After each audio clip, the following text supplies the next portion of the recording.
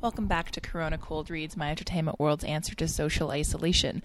The Corona Cold Reads troupe has now officially completed every play in Shakespeare's canon, and we are moving on. As I'm recording this, we have actually finished our initial run of plays, which lasted a year and a half. We began the very first week that the lockdowns began in Toronto, and we met for a while twice every week, and then we moved to once a week. And we really developed a core troupe of actors, both pro and amateur, who came together to read these plays every single week for a year and a half. So we are now releasing them all for you to enjoy in podcast form. They're also all available on YouTube if you prefer to watch the video version.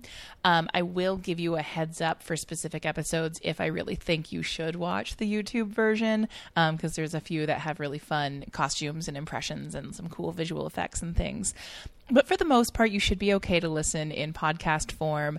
Please do keep in mind that these are all real cold reads. For the most part, nobody found out who they were reading, what characters they were reading, with more than 24 hours notice. In most cases, people are genuinely reading cold. They haven't looked at the text beforehand. So there will be some stumbles, and there will be points at which people are on mute and we have to figure out what's going on, or a dog wanders into the frame, or we have to deal with life interfering with our coping strategy here. So please do be patient with that sort of thing. So as we finished all of Shakespeare, so now we're moving on to the rest of the, written word, I guess. Our strategy here was to break everything down into mini seasons.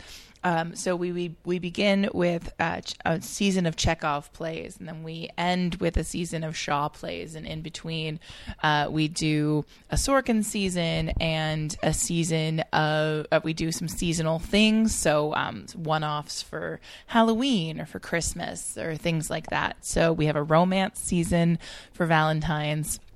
So everything is sort of built like that. In little chunks. So I hope you enjoy, and please do check us out at My Ent World, My ENT World, both on Twitter and Instagram. There's lots of great content going up there, both designed for those platforms as well as linking you back to the website, which is myentertainmentworld.ca, where you can find all of our written work, reviews from all sorts of different arts branches, and we also there have the links to each of these posts where you can find the full cast lists and links to the videos as well if you're interested in checking those out for Corona Cold Reads. And please do subscribe on iTunes, where you can find all of our podcast content, which there's tons of it. We have all sorts of different series going. We have the favorite series and Corona Cold Reads and Corona Movie Club, and Season 1, Episode 1, and all sorts of other great content in addition to our regular My Entertainment World podcast. So please do check that out, rate and review, all that jazz, and thanks for tuning in. And just like that, we've reached the end of 2020. This is our final reading of 2020, but never fear, we do come back the following, what was January, and I don't know when I will be releasing the next episode, but we do keep going. Well, you guess we didn't come back in January. We definitely came back in February because it is Valentine's season, so we have some really great readings coming up for you, but in the meantime, please enjoy this, our final reading of one of the hardest years of our lives. We ended, I think, very appropriately on It's a Wonderful Life. We had to. I can't imagine doing anything other than that. I knew I wanted to do a Christmas thing. And to me, the best Christmas movie will always be It's a Wonderful Life, but it's also a very appropriate movie. I think in a really hard time of our lives, it's a really helpful and useful and important reminder that there's still goodness, and we're so lucky. And we need to remember that, and we need to be able to see all of that clearly, even when it's hard. So I think it's a really good one. There is a particular speech in this one when Potter's trying to shut down the building and loan that George delivers to him that is so apt and feels so current. And it feels sort of how we all want to talk to the people who are taking advantage and the people who are just sort of Henry Pottering all over the world. And so I think that It's a Wonderful Life really resonates in a modern way, sort of far beyond anything Frank Capra could have possibly imagined. And it's just a forever beautiful story, and it's a great script, and it reads well. This is one of my favorite readings, and one of the reasons it's one of my favorite readings is a very inexplicable stroke of casting genius that I have a hard time explaining to you, but you'll just have to believe me when I tell you that Victoria Urquhart is the most George Bailey person I've ever met in my entire life. I always say that she is the only person I know who would absolutely give up her cattle boat Europe trip in order to save the building and loan. She absolutely would. She is a righteous crusader in the very best way. And she never thinks of herself, and I love that about her. She could maybe think of herself more. So she's cast as George Bailey, which seems weird, I know. But trust me, she's so good. This is such a wonderful performance from Tori, and I highly recommend you watch it. Other beautiful pieces of casting include Sia Floyd as the angel Clarence. If you've ever met Sia Floyd, that makes perfect sense to you. Not because of Clarence as a character, mostly just because she's an angel. We have Nicole Falgout playing Harry Bailey, who I'm very fond of. Weldon Gorey is our Uncle Billy. Jess Couture, of course, plays Violet, which if you know Jess, she's just vampy and fabulous, and of course she's Violet. It works beautifully. She's also playing Mrs. Thompson and the secretary. Our cousin Tilly, Annie, and Teller are Fabiana Cabral. Pa Bailey, Carter, and the cop are all Nicanor Campos. Potter is Christopher Prentice. So this is his big villain turn. So he really takes a bite out of that. Lee is joining us to play Joe, Marty, Tommy, and the driver. Philip Jang guest stars in this one. It was lovely to see him. He is cousin Eustace, Schultz, and the owner. Dom Harvey returns as Sam, Nick, and Partridge. We also have Shaylin Bass McFall as Joseph, Charlie, Pete, and Bouncer. Gabby Grice is Franklin, Principal, Lawyer, Tom, and Sheriff. Janie, Dr. Campbell, Ed, Jane, and Another Man is Sadie Holloway. Zuzu, Ruth, Mrs. Davis, and Another Man, too, is Miriam Bachman. Her Zuzu, ever adorable, that Miriam Bachman. Marlo Shaw joins us as Gower, Mrs. Hatch, Maria, and Woman. Samantha Chappelle as Martini, who I love the idea of Samantha as the bar owner who's just hosting everybody. Mr. Martini, another martini. It's very Sam. I don't know. She's so fun. And various people named Man, all played by Samantha Chappelle as well. Laura Hubbard is Ma Bailey, a passerby and the toll keeper. Brian Balduzzi joins us. It was lovely to have him here, and he was playing Bert, Freddie, Randall, and Mr. Welch, who was a very mean man. Hillary Wardinger is our Ernie, our Mickey, and our Reineman. Lots of famous namesakes there. And our Mary Bailey is Elizabeth Morris, or Mary Hatch, actually, as we begin. So of course she is. She's just got her sort of old-fashioned charm, that Elizabeth Morris. So she was lovely, Mary. I think this was just a wonderful reading, and it made me very happy, and I hope it brings you some sort of warmth and happiness this holiday season as well.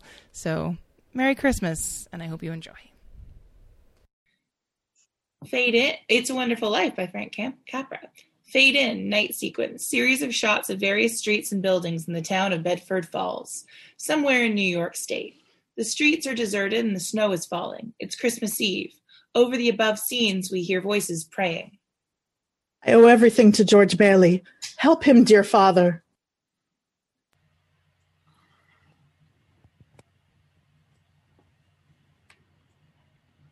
Martini's on mute. Joseph, Jesus, and Mary, help my friend, Mr. Bailey.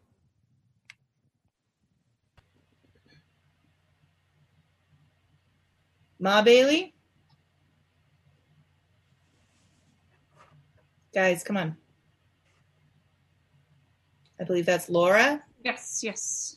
Help my son George tonight. He never thinks about himself, God. That's why he's in trouble. George is a good guy. Give him a break, God. I love him, dear Lord. Watch over him tonight. Please, God, something's the matter with Daddy. Please bring Daddy back. Camera pulls up from the Bailey home and travels up through the sky until it is above the falling snow and moving slowly towards a firmament full of stars.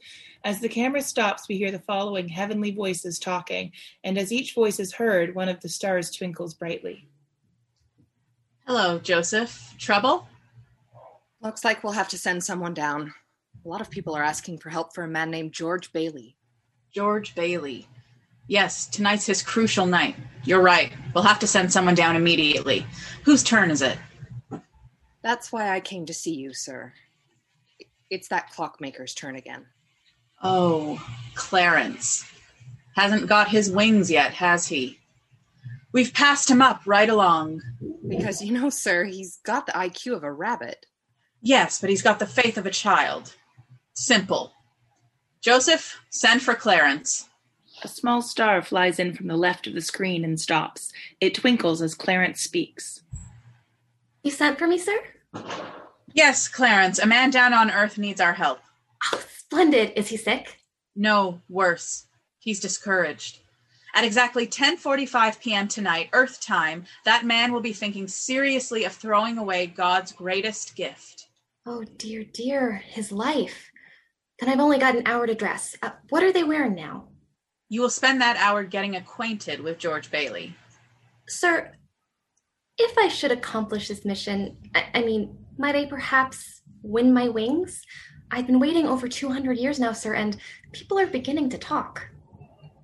What's that book you've got there? The Adventures of Tom Sawyer.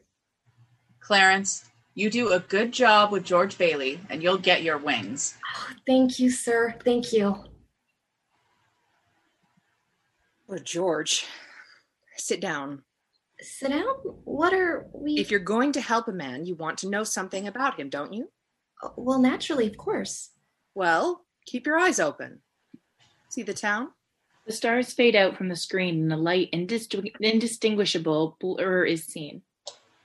Where? I don't see a thing. I forgot. You haven't got your wings yet. Now look, I'll help you out. Concentrate. Begin to see something? The blur on the screen slowly begins to take form. We see a group of young boys on top of a snow-covered hill. Yes, this is amazing. If you ever get your wings, you'll see all by yourself. Wonderful. Close shot. Exterior frozen river and hill. The day, 1919.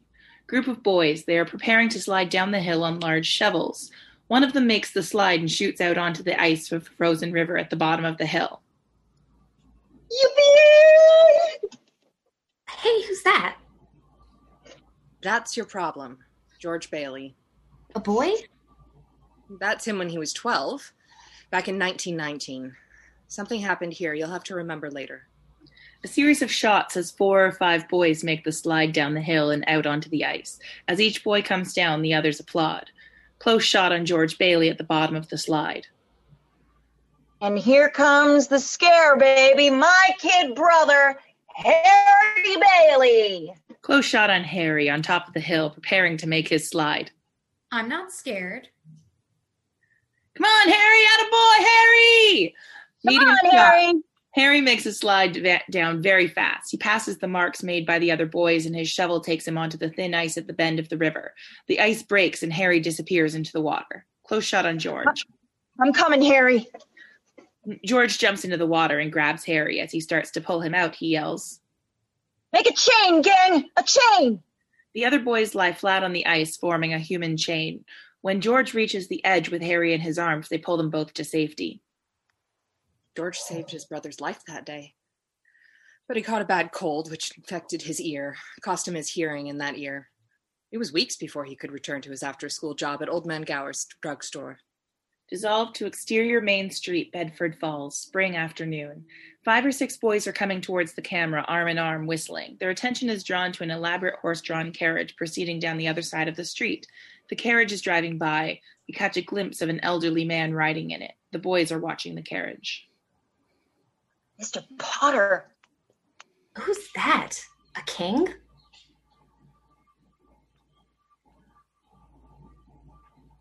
That's Henry F. Potter, the richest, meanest man in the county. The boys continue until they reach Gower's drugstore. The drugstore is old-fashioned and dignified, with jars of colored water in the windows and little else. As the kids stop. So long. Go to work. Hee-haw. Interior drugstore, day. George comes in and crosses to an old-fashioned cigar lighter on the counter. He shuts his eyes and makes a wish. Wish I had $1 million. Clicks the lighter and the flame springs up. Hot dog. George crosses over to the soda fountain at which Mary Hatch, a small girl, is seated watching him. George goes on to get his apron from behind the fountain. It's me, Mr. Gower. George Bailey. Mr. Gower, a druggist, peering from a window in the back room. We see him take a drink from a bottle. You're late. George, behind the soda fountain. He's putting on his apron. Yes, sir. Violet Bick enters the drugstore and sits on one of the stools at the fountain. She's the same height as Mary and the same age, but she's infinitely older in her approach to people. Hello, George. Hello, Mary. Hello, Violet. George regards the two of them with manly disgust. They are two kids to him and a nuisance. He starts over for the candy counter.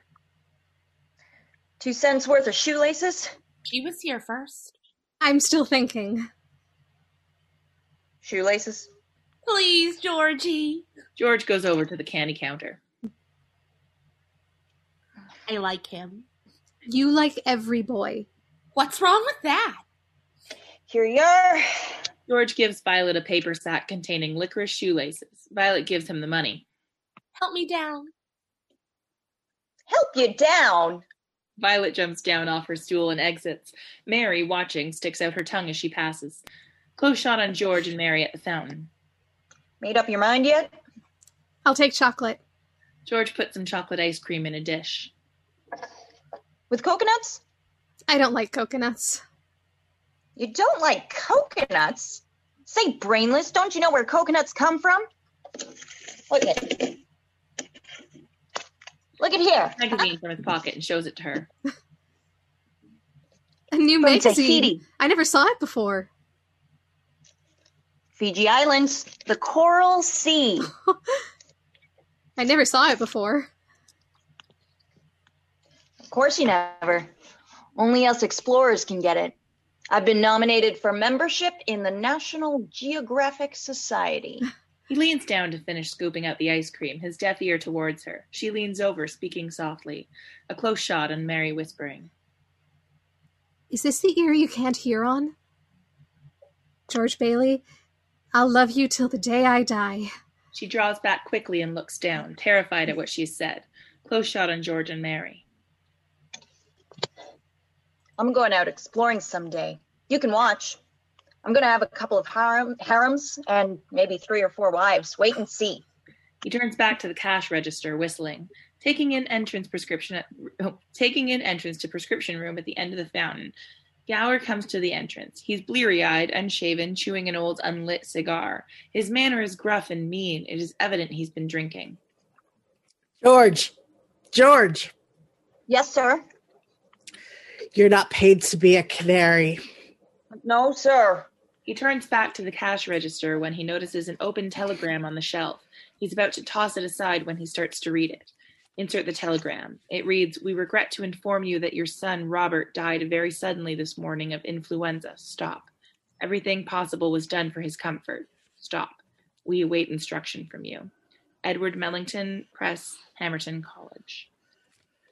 Back to George, he puts the telegram down. A goodness of heart expresses itself in a desire to do something for Gower. He gives the ice cream to Mary without comment and sidles back towards Gower. Interior prescription room of drugstore, day, close shot on Gower, drunk. He's intent on putting some capsules into a box. Mr. Gower, do you want something? Anything? No. Anything I can do back here? No. George looks curiously at Gower, realizing that he is quite drunk. Gower fumbles and drops some of the capsules onto the floor. Close shot on the capsules spilling onto the floor at their feet. Back to George and Gower. I'll get them, sir. He picks up the capsules and puts them in the box. Gower waves George aside, takes his old wet cigar, shoves it in his mouth, and sits in an old Morris chair in the background. George turns a bottle around from which Gower has taken the powder for the capsules. The label reads poison. George stands still, horrified. Take these capsules over to Mrs. Blaine's. She's waiting for them. George picks up the capsule box, not knowing what to do or say. His eyes go, harassed, to the bottle labeled poison. George's fingers fumble. Yes, sir. They have the diphtheria there, haven't they, sir? Gower stares moodily ahead, sucking his cigar. George turns to him, the box in his hand.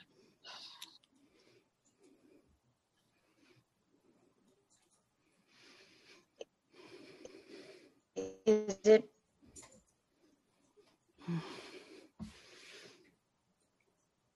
George is frozen. Might need to say that line again when she comes back.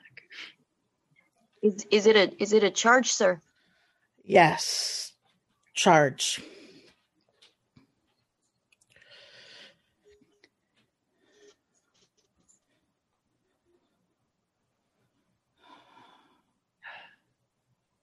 We're going to pause briefly while we wait for George to get the internet sorted.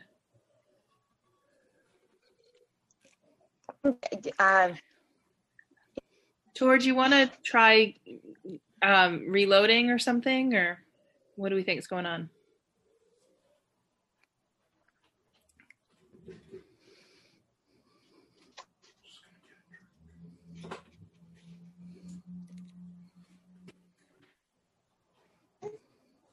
Just jumped.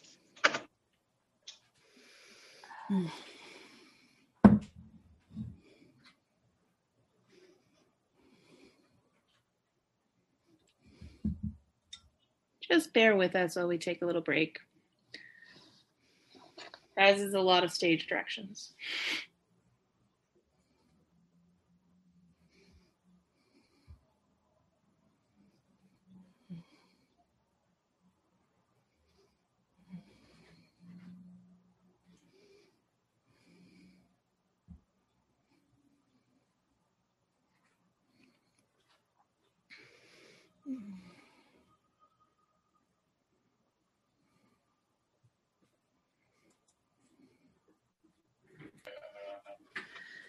All right, let's try it again. Okay. So why don't we take it from Gower stares moodily ahead, sucking his cigar. George turns to him, the box in his hand. Is it a charge, sir? Yes. Charge. Mr. Gower, I think... Get going. Yes, sir. Interior drugstore day. George comes out into the main room. As he puts on his cap, he sees a Sweet Caporal's ad, which says, "Ask Dad, he knows." Back to the shop. With an inspiration, George dashes out of the door and down the street. Mary follows him with her eyes. Exterior street, day. George runs down the street until he comes opposite a 2-story building with a sign on it reading Bailey Building and Loan Association. He stops. Potter's carriage is waiting at the entrance. Suddenly, he runs up the stairs. Interior outer office building and loan, day. The offices are giant and a bit on the rickety side. There's a counter with a grill, something like a bank. Before a door marked Peter Bailey, private. George's Uncle Billy stands, obviously trying to hear what is going on inside. He's a very good-humored man of about 50 in shirt sleeves. With him at the door, also listening, are Cousin Tilly Bailey, a waspish-looking woman who is the telephone operator, and Cousin Eustace Bailey, the clerk. The office vibrates with an aura of crisis as George enters and proceeds directly towards his father's office. Uncle Billy's listening at the door. As George is about to enter his father's office, Uncle Billy grabs him by the arm. Avast there, Captain Cook. Where are you heading? Got to see Pop, Uncle Billy. Some other time, George. It's important. There's a squall in there that's shaping up into a storm. During the foregoing, Cousin Tilly has answered the telephone, and now she calls out. Uncle Billy, telephone. Who is it? Bank examiner. Close up on Uncle Billy's left hand, there are pieces of string tied around two of the fingers, obviously to remind him of things he has to do. Bank examiner. I should have called him yesterday. Switch it inside. He enters a door marked William Bailey, private. George stands irresolute a moment, aware of crisis in the affairs of the Bailey Building and Loan Association, but aware more keenly of his personal crisis. He opens the door of his father's office and enters. Interior Bailey's private office. George's father is seated behind his desk, nervously drawing swirls on a pad. He looks tired and worried. He's a gentleman in his 40s, an idealist, stubborn only for other people's rights. Nearby, in a throne-like wheelchair, behind which stands the goon who furnishes the motive power, sits Henry F. Potter, his squarish derby hat on his head. The following dialogue is fast and heated, as though the argument had been in process for some time. I'm not crying, Mr. Potter. Well, you're begging, and that's a whole lot worse. All I'm asking is 30 days more. Pop! Just a minute, son. Just 30 short days. I'll dig up that 5,000 somehow. Shove me up. Goon pushes his wheelchair closer to the desk.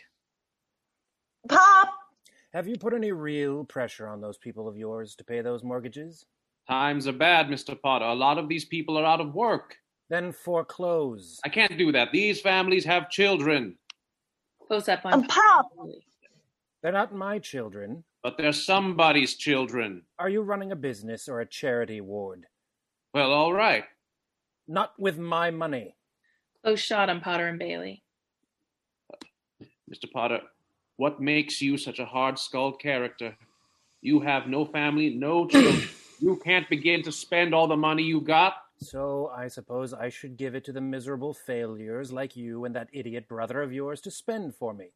George cannot listen any longer to such libel about his father. He comes around in front of the desk.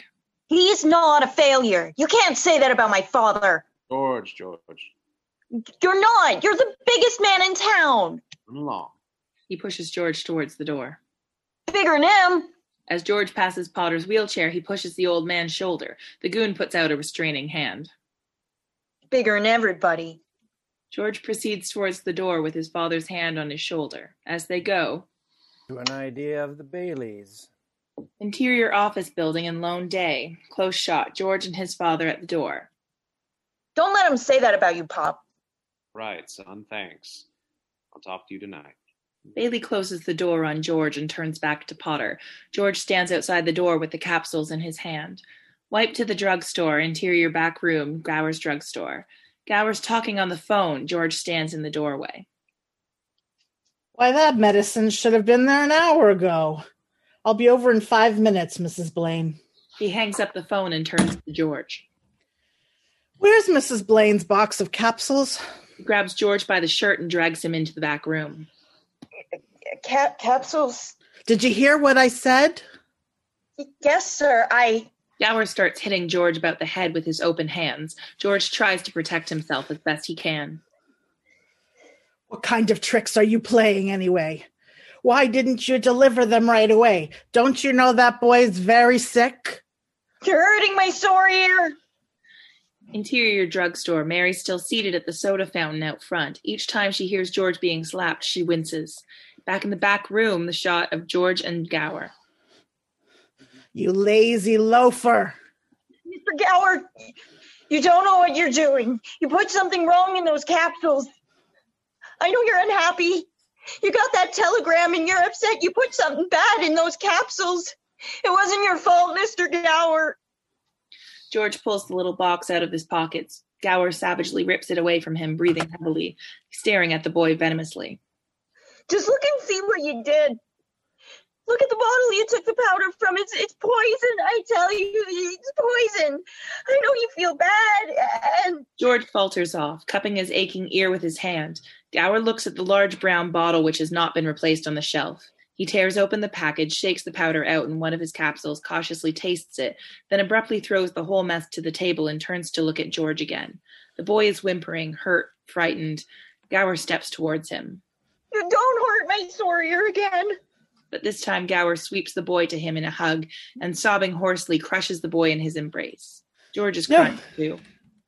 No. No, don't hurt my ear again. Oh, George. George.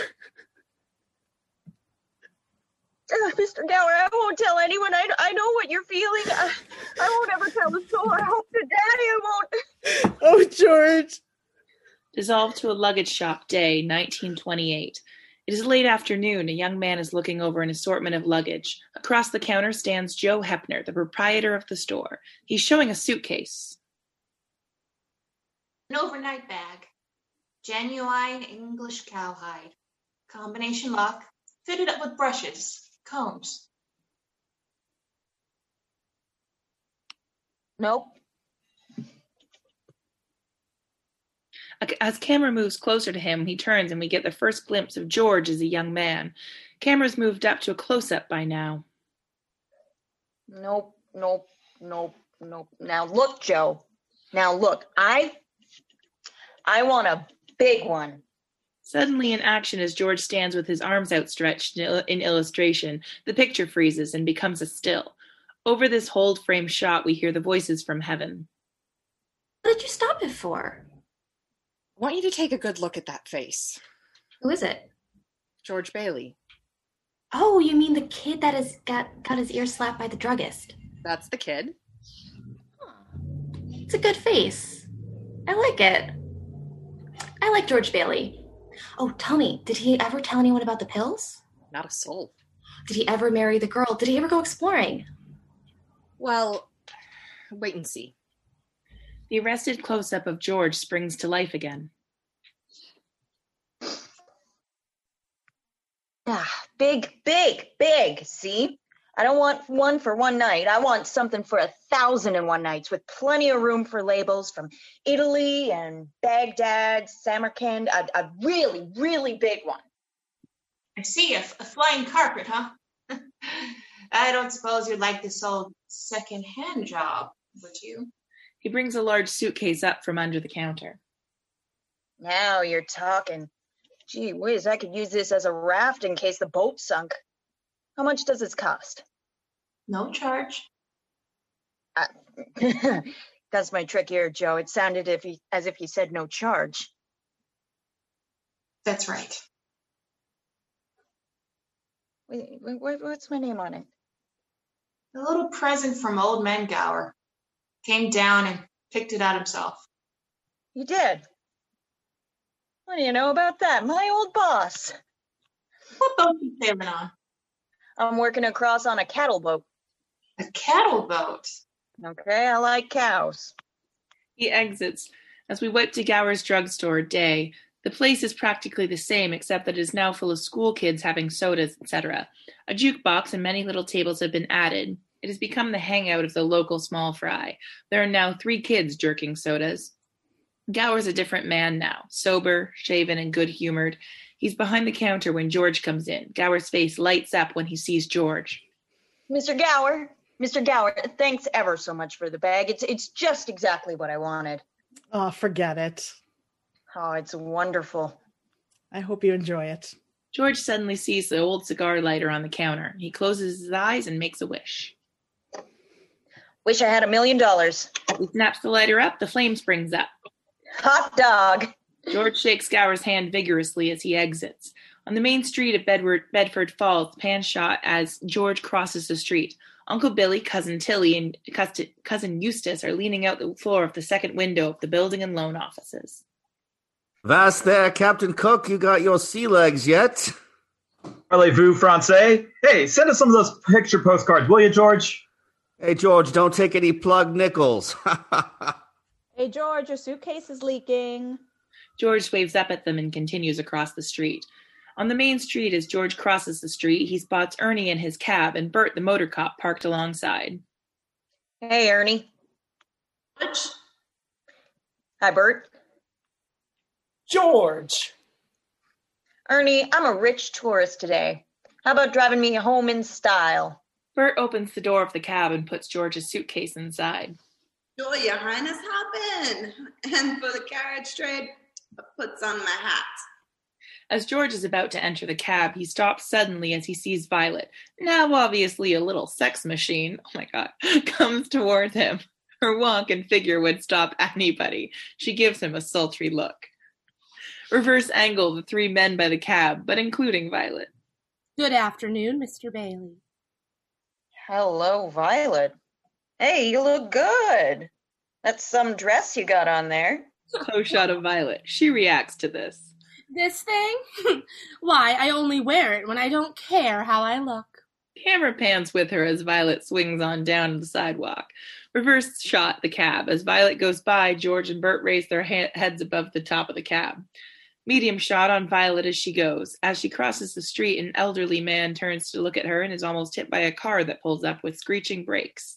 Close shot on George and Bert at cab. Ernie sticks his head out from the driver's seat.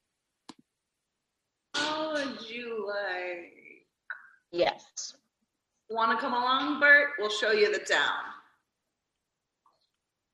Bert looks at his watch, then takes another look at Violet's retreating figure. No thanks. Think I'll go home and see what the wife's doing. Family man. Dissolved to the Bailey dining room at night. Medium shot. Pop Bailey is seated at the dinner table. Mrs. Bailey and Annie, the cook, look up toward the vibrating ceiling. There are sounds of terrific banging and scuffling upstairs. Annie pounds on the ceiling with a broom. George! Harry, you're shaking the house down. Stop it. Oh, let him alone. I wish I was up there with him. Oh, Harry will tear his dinner suit. George! Mrs. Bailey is calling up the stairs. That's why all children should be girls.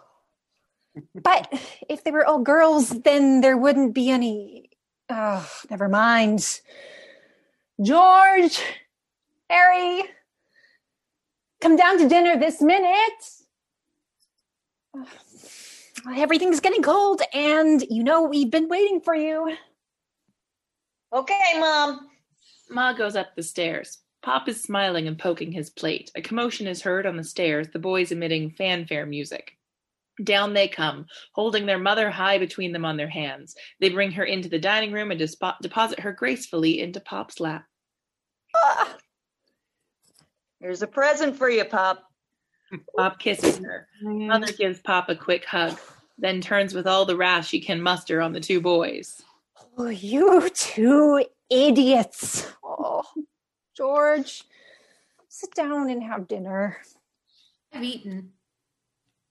Well, aren't you going to finish dressing for your graduation party? Look at you. I don't care. It's George's tux. Annie crosses the room, holding her broom. Harry reaches out for her. Carajo, if you lay a hand on me, I'll hit you with this broom. Annie, I'm in love with you. There's a moon out tonight. As he pushes her through the kitchen door, he slaps her fanny. She screams. The noise is cut off by the swinging door. George and his mother sit down at the table. Oh boy, oh boy, oh boy. My last meal at the old Bailey boarding house. Oh, my lands, my blood pressure. Close shot on Harry as he sticks his head through the kitchen door. Pop, can I have the car? I'm going to go take over a lot of plates and things. What plates? Oh, Mom, I'm the chairman of the Eats Committee, and we only need a couple of dozen.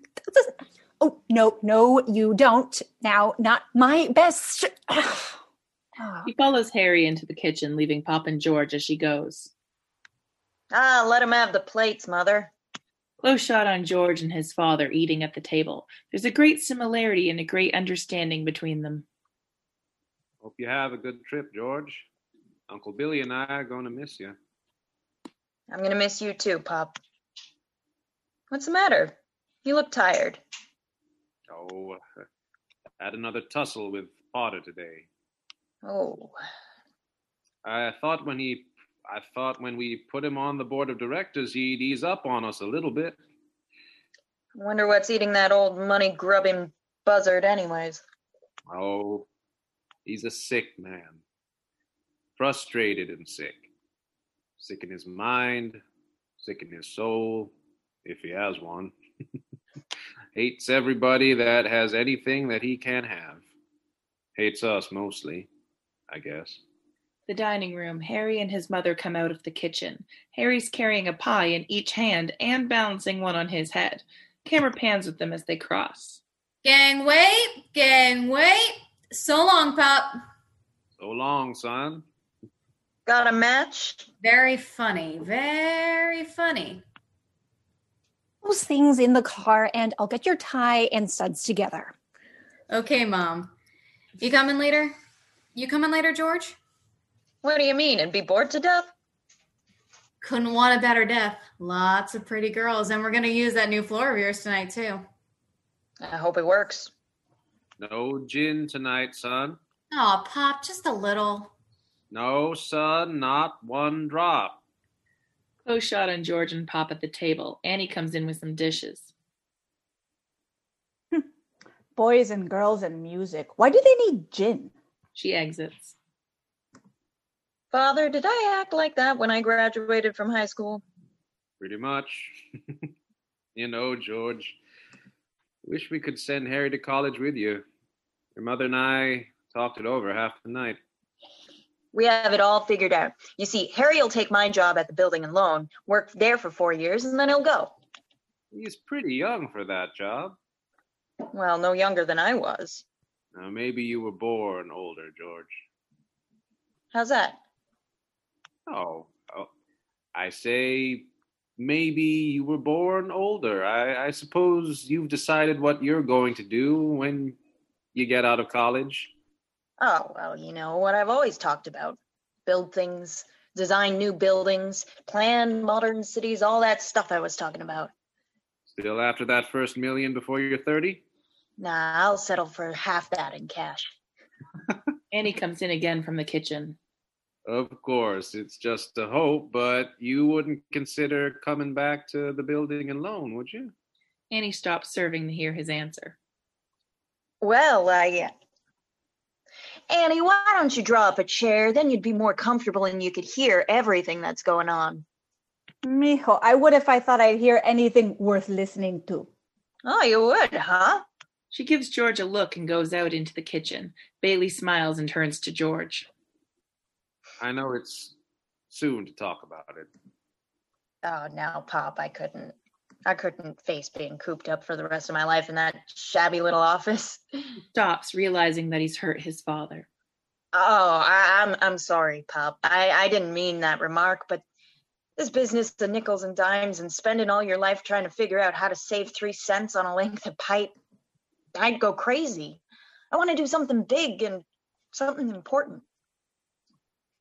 You know, George, I feel that in a small way, we are doing something important. Satisfying a fundamental urge. It's deep in the race for a man to want his own roof and walls and fireplace, and we're helping him get those things in our shabby little office. I know, Dad. I wish I felt, but I've been hoarding pennies like a miser in order to... Most of my friends have already finished college. I just feel like if I don't get away, I'm bust. Yes. You're right, son.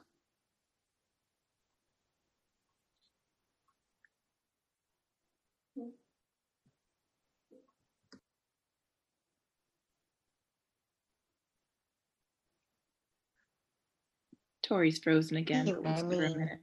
Don't you, Pop? This town is no place for any man unless he's willing to crawl to Potter. You've got talent, son. You've got yourself an education. Get out of here.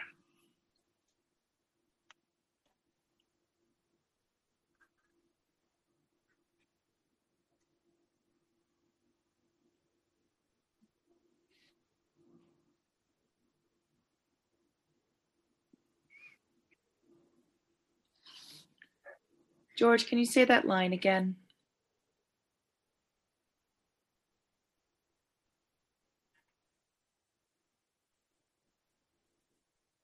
Oh dear.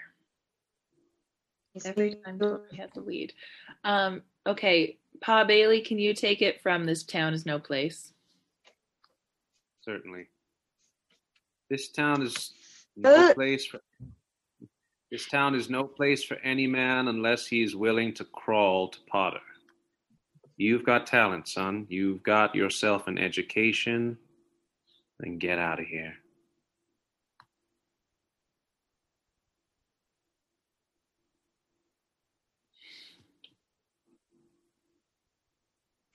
Pop, do you want a shuck? Great. I said I think you're a great guy. Oh, did you hear that, Annie? Annie listening through the door, through glass in the door. I heard it. About time one of you lunkheads said it. George and his father are at the table.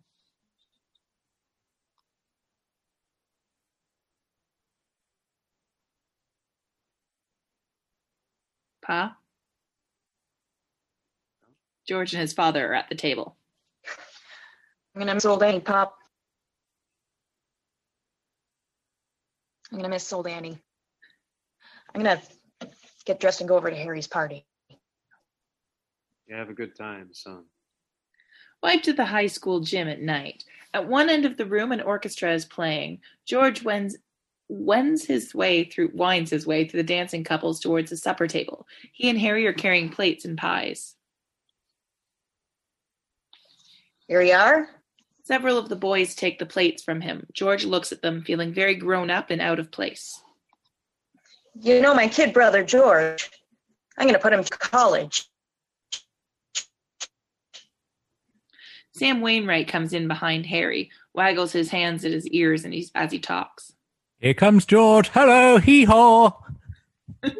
George swings around, delighted to hear a familiar voice, including Sam and Marty Hatch. Sam is assured and breezy, wearing a very collegiate clothes. Oh, Sam Wainwright, how are you? When did you get here? Oh, this afternoon. I thought I'd give the kids a treat.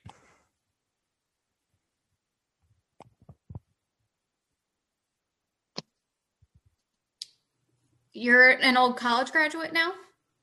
Yeah, old Joe College Wainwright, they call me. Huh? Well, freshman, looks like you're going to make it after all. Yep.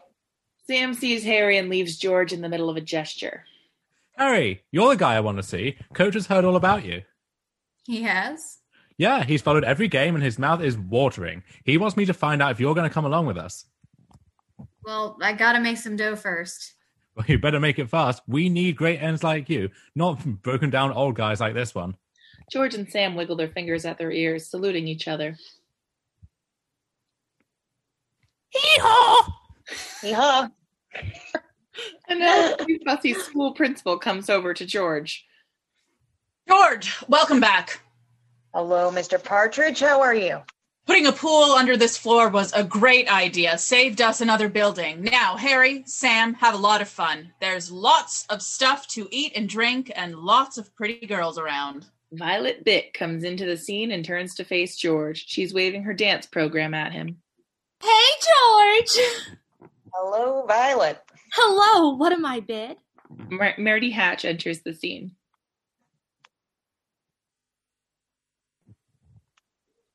Marty?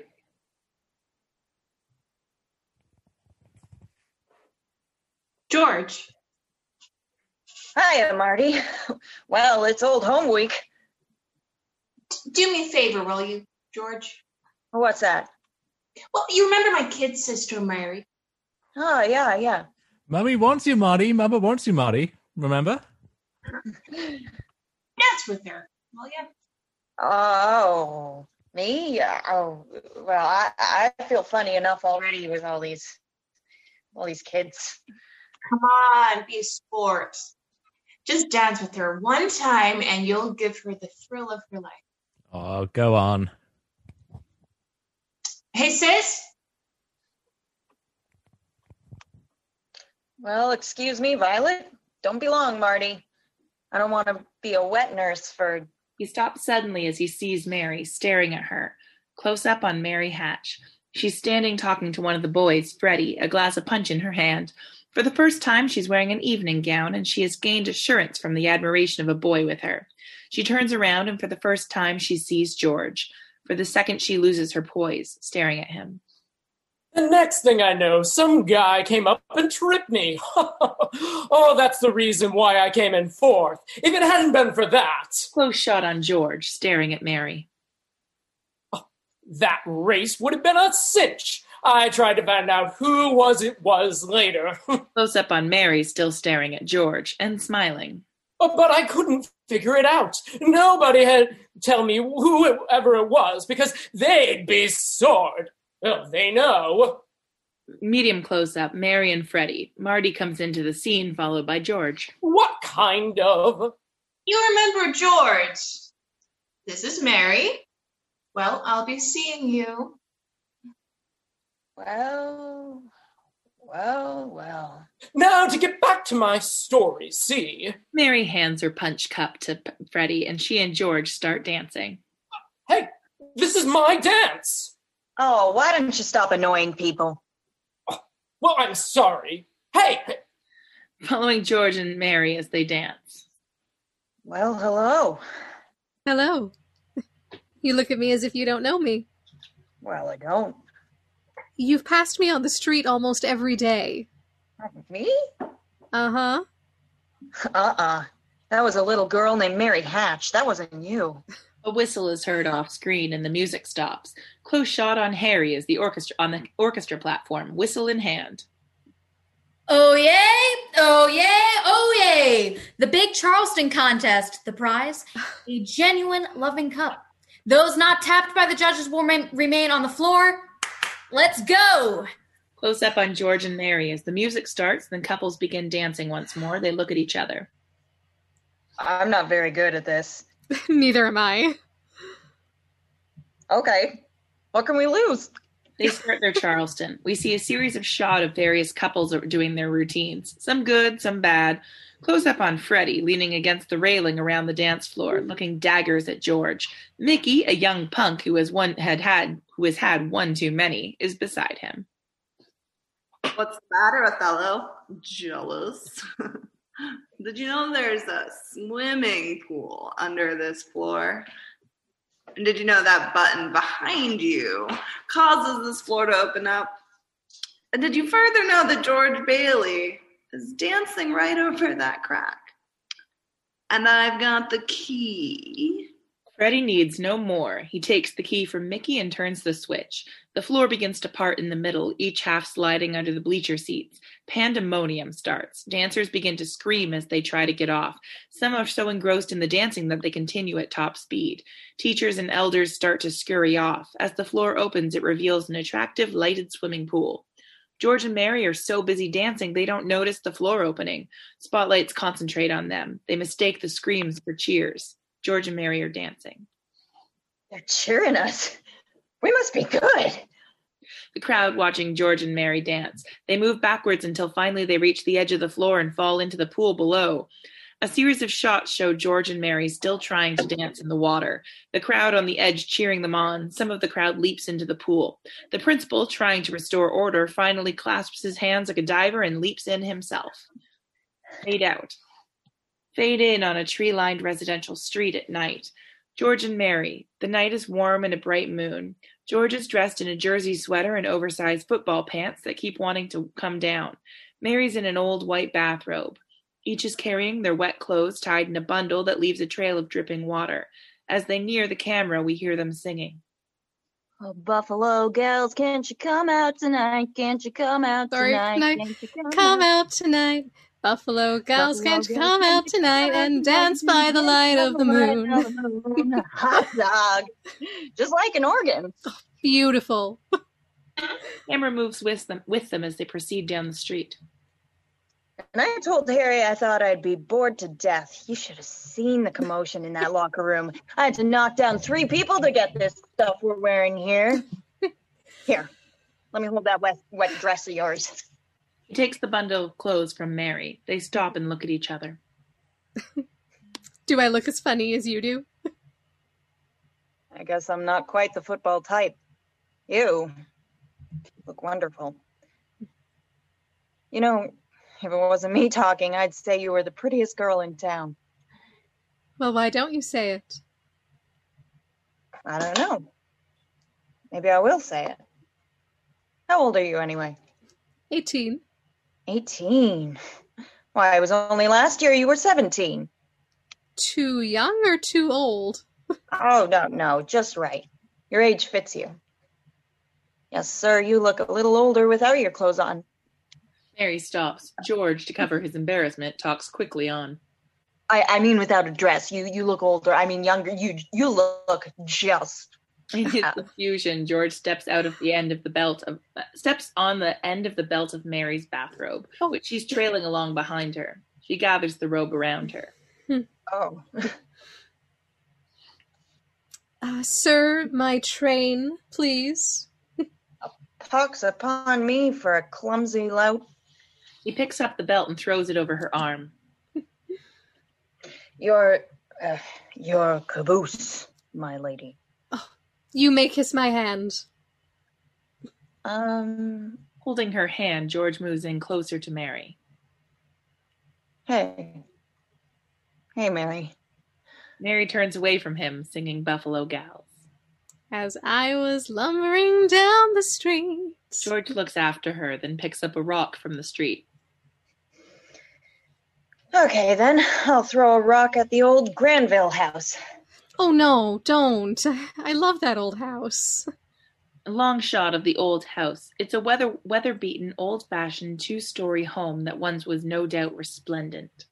No, you see, you make a wish, and then you try and break some glass. You gotta be a pretty good shot nowadays, too. Close up on George and Mary.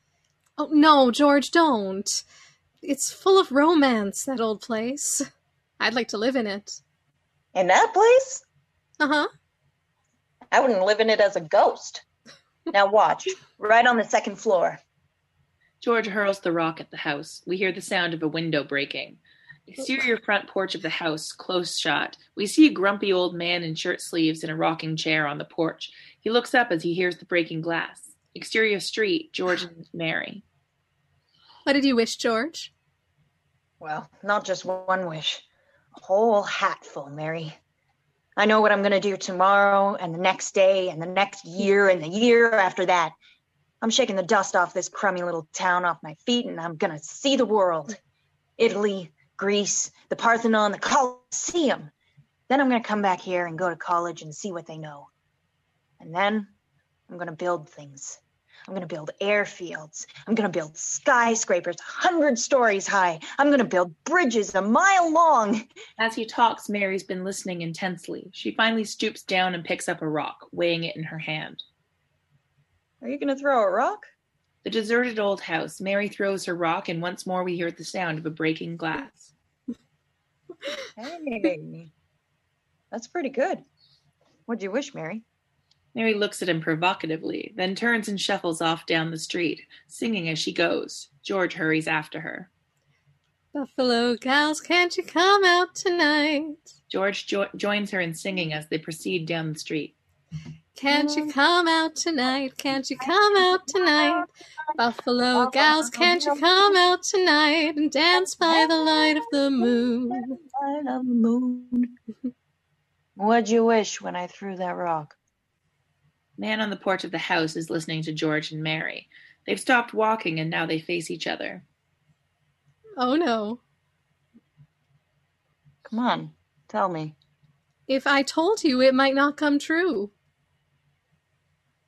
What is it you want, Mary? What do you want? You want the moon? Just say. The full moon is shining through the trees. Back on George and Mary. Just say the word, and I'll throw a lasso around it and pull it down. Hey, that's a pretty good idea. I'll give you the moon, Mary. I'll take it. And then what?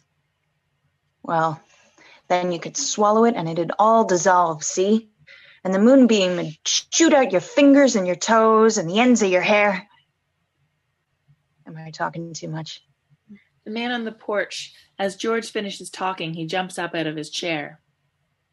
Yes! Why don't you kiss her instead of just talking her to death? Back on George and Mary. How's that? Why don't you kiss her instead of talking her to death? Want me to kiss her, huh? Youth is wasted on the wrong people. As he speaks, the man leaves the porch and goes into his house, slamming the front door. Back on George and Mary.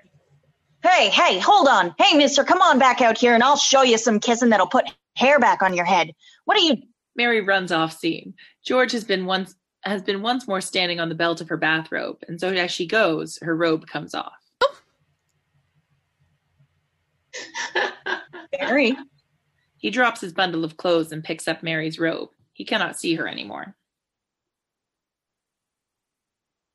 Okay, I give up. Where are you? Close up on the bush at the edge of the sidewalk, we see Mary's face peering out from the leaves. Over here in the hydrangea bushes. George walks towards the bush. Here you are. Catch. He's about to throw her the robe. Then a thought strikes him. Wait a minute. What am I doing? This is a very interesting situation. Please give me my robe. Huh. A man doesn't get in a situation like this every day. I'd like to have my robe. Not in Bedford Falls, anyway. Mary thrashes around in the bushes. We hear her say, Ouch! This requires a little thought here. George Bailey, give me my robe. I've heard about things like this, but I've never really... Shame on you. I'm going to tell your mother on you. Oh, my mother's way up the corner there. I'll call the police. They're way downtown. They'd be on my side, too. I'm going to scream. Maybe I could sell tickets. Let's see. No, the point is, in order to get this robe, I got it. I'll make a deal with you, Mary. Headlights flash onto the scene and the Old Bailey automobile drives in with Harry at the wheel and Uncle Billy beside him. George, come on home quick. Your father's had a stroke. George throws Mary's robe over the bush and gets into the car. Mary, I'm sorry. I gotta go. Come on, George, let's hurry.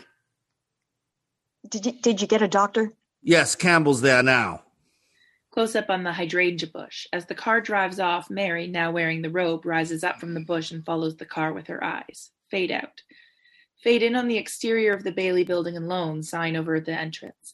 Interior of the building and Loan. Close up on the directors' meeting. There are about 12 directors seated around a long table. They are the substantial citizens of Bedford Falls. Dr. Campbell, a lawyer, an insurance agent, a real estate salesman, etc. Prominently seated among them is Henry F. Potter, his goon beside his wheelchair. Uncle Billy and George are seated among the directors. The chairman of the board is Dr. Campbell. They have folders and papers before them, on which they have been reporting. Before each of the directors, there are individual reports for them to study. I think that's all we'll need you for, George. I know you're anxious to make a train. I have a taxi waiting downstairs. I want the board to know that George gave up his trip to Europe to help straighten things out these past few months. Good luck to you at school, George. Thanks. Now we come to the real purpose of this meeting, to appoint a successor to our dear friend Peter Bailey. Mr. Chairman, I'd like to get to my real purpose. Wait just a minute now. Wait for what? I claim this institution is not necessary to this town. Therefore, Mr. Chairman, I make a motion to dissolve this institution and turn its assets and liabilities over to the receiver. George, you hear what that buzzard... Mr. Chairman, it's too soon after Peter Bailey's death to discuss chloroforming the building and loan. Peter Bailey died 3 months ago. I second Mr. Potter's motion. Very well. In that case, I'll ask the two executive officers to withdraw. Dr. Campbell rises from his seat. George and Uncle Bailey start to collect their papers and leave the table. But before you go, I'm sure the whole board wishes to express the deep sorrow at the passing of Peter Bailey. Very much. It was his faith and devotion that are responsible for this organization. I'll go further than that. I'll say that to the public, Peter Bailey was the building and loan. Everyone looks at him surprised. Oh, that's fine, Potter, coming from you, considering that you probably drove him to his grave. Peter Bailey was not a businessman. That's what killed him. Oh, I don't mean any disrespect to him, God rest his soul. He was a man of high ideals, so-called, but ideals without common sense can ruin this town. Now, you take this loan here to Ernie Bishop. You know, that fellow that sits around all day on his brains in his taxi. You know, I happen to know the bank turned down this loan. But he comes here, and we're building him a house worth $5,000. Why? George is at the door of the office holding his coat and papers ready to leave. Well, I handled that, Mr. Potter. You have all the papers there. His salary, his insurance. I can personally vouch for his character. A friend of yours? Yes, sir. You see, if you shoot pool with some employee here, you can come and borrow money. What does that get us? A discontented, lazy rabble instead of a thrifty working class, and all because a few starry-eyed dreamers like Peter Bailey stir them up and fill their heads with a lot of impossible ideas. Now, I say... George puts down his coat and comes around to the table, incensed by what Potter is saying about his father. Just a minute. Now hold on, Mr. Potter. You're right when you say my father was no businessman. I know that. Why he ever started this cheap penny and building and loan, I'll never know. But neither you nor anybody else can say anything against his character, because his whole life was... Why, in the 25 years since he and Uncle Billy started this thing, he never once thought of himself. Isn't that right, Uncle Billy? He didn't save enough money to send Harry to school, let alone me, but he did help a few people get out of your slums, Mr. Potter. And what's wrong with that? Why, here, you're all businessmen here. Doesn't it make them better citizens? Doesn't it make them better customers? You said, what'd you say just a minute ago? They had to wait and save their money before they even ought to think of a decent home. Wait? Wait for what? Until their children grow up and leave them? Until they're so old and broken down that they... Do you know how long it takes a working man to save $5,000? Just remember this, Mr. Potter, that this rabble you're talking about, they do most of the working and paying and living and dying in this community. Well, it is live and die in a couple decent rooms and bath. Anyway, my father didn't think so. People were human beings to him, but to you, a warped, frustrated old man, they're cattle. Well, in my book, he died a much richer man than you'll ever be. I'm not interested in your book. I'm talking about the building and loan. I know very well what you're talking about. You're talking about something you can't get your fingers on, and it's galling you. That's what you're talking about. I know. Well, I've said too much. You're the board here. You do what you want with this thing. Just one thing more, though. This town needs this measly one-horse institution, if only to have some place where people can come without crawling to Mr. Potter. Come on, Uncle Billy. George leaves the room, followed by the jubilant Uncle Billy. Potter's face is grim with hatred. The frustrated old man remark was gall in his veins. Hogwash. I want my motion. He's interrupted by a babble of talk as the directors take up the argument. In the outer office of the building and loan, George, visibly shaken, is busy with his bag, his papers. He's worried about the outcome of the meeting. Dissolving the building and loan will alter his plans. Uncle Billy follows him around, chattering. Boy, oh boy, that was telling him, George, old boy. You shut his big mouth. You should have heard him. What happened? We heard a lot of yelling. Well, we're being voted out of business after 25 years. Easy come, easy go. Here it is. Help wanted, female. Medium close shot on the doorway to the office. Ernie's in the doorway. You still want me to hang around, George? Back to George and the others. Yeah, I'll be right down. Hey, you'll miss your train. You're a week late for school already. Go on. I wonder what's going on in there. Oh, never mind. Don't worry about that. They're putting us out of business. So what? I can get another job. I'm only 55. 56. Go on. Hey, look, you gave up your boat trip. Now, you don't want to miss college, too, do you? Dr. Campbell comes running out, all excited. George, they voted Potter down. They want to keep it going. Cousin Eustace, Cousin Tilly, and Uncle Billy cheer wildly. Dr. Campbell and George shake hands. Whoopee! But they've got one condition. Only one condition. Well, what's that? Well, that's the best part of it. They've appointed George here as executive secretary to take his father's place. Oh, no. But Uncle Billy's... You can keep him on. That's all right. As secretary, you can hire anyone you like. Dr. Campbell, now let's get this thing straight. I'm leaving. I'm leaving right now. I'm going to school. This is my last chance. Uncle Billy here, he's your man. But, George, they'll vote with Potter otherwise. Dissolve. The same stars we saw in the opening sequence are now once more twinkling as we hear the voices from heaven. I know. He didn't go. Right. Not only that, but he gave his school money to his brother Harry and sent him to college. Harry became a football star, made second team All-American. Yes, but what happened to George? Exterior railway station, day 4 years later. There's characteristic activity. A number of people waiting for the train. Uncle Billy's seated on the baggage wagon, eating peanuts as George paces up and down in front of him. George got 4 years older, waiting for Harry to come back and take over the building and loan. There are plenty of jobs around for somebody that likes to travel. Look at this.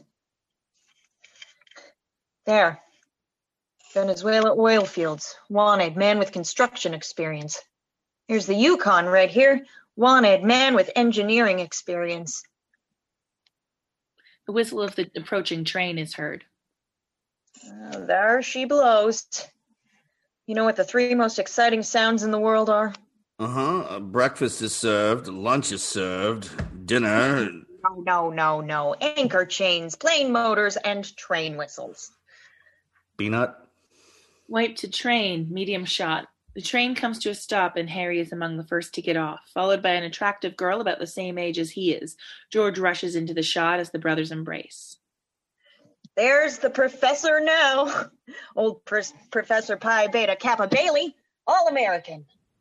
Well, if it isn't old George Geographic Explorer Bailey. What, no husky dogs, no sled? Uncle Billy, you haven't changed a bit. Nobody ever changes around here, you know that. Oh, am I glad to see you. Say, where's Mother? She's home cooking the fatted calf. Come on, let's go.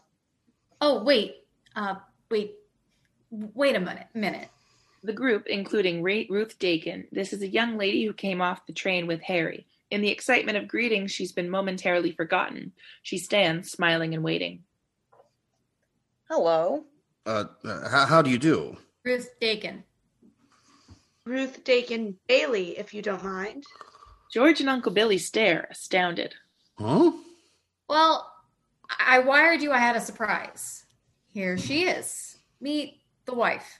George is thunderstruck. He takes Ruth's hand. Well, what do you know, wife? Well, how do you do? Congratulations. Congratulations.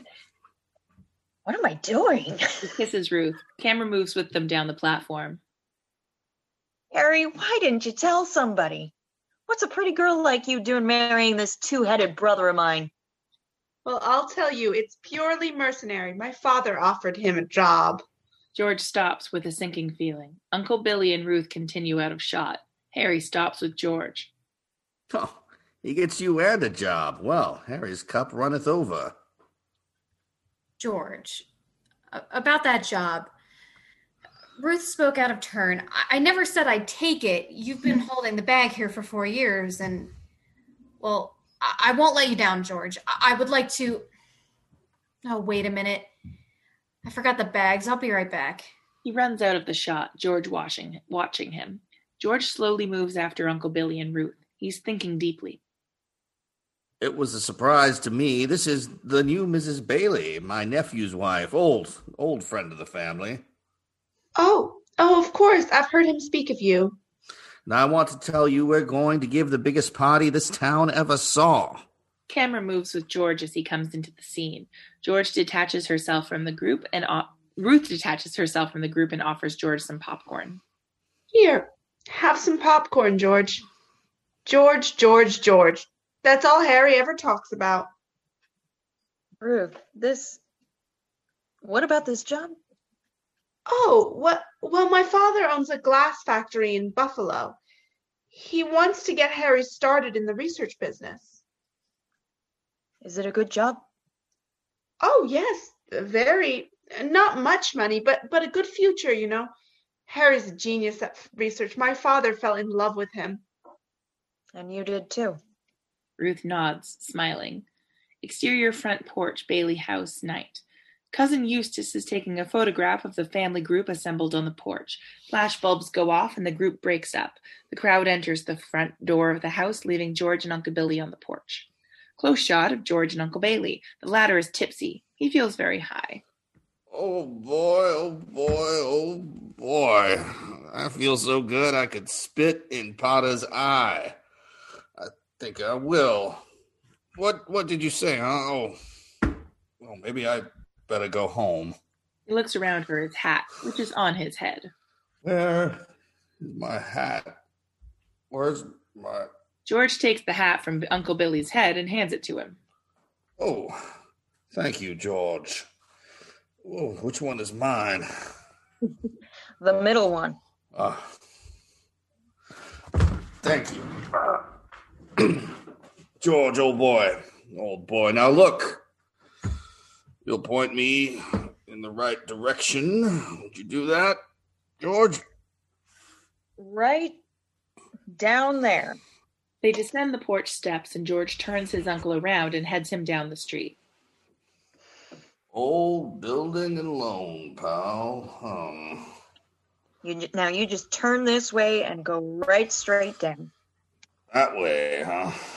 He staggers out of the scene, and as George turns away, we hear Uncle Billy singing The Wild Irish Rose. There's a crash of cans and bottles, then. I'm all right. The sweetest flower that grows. George is standing at the garden gate. He takes some travel folders from his pocket, looks at them, and throws them away. He's obviously disturbed about the latest turn of events. His mother comes out of the house and kisses him. Hello, Mom. That's for nothing. How do you like her?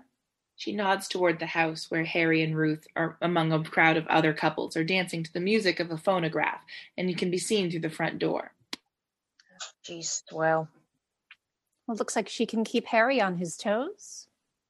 Keep him out of Bedford Falls, anyway. Did you know that Mary Hatch is back from school?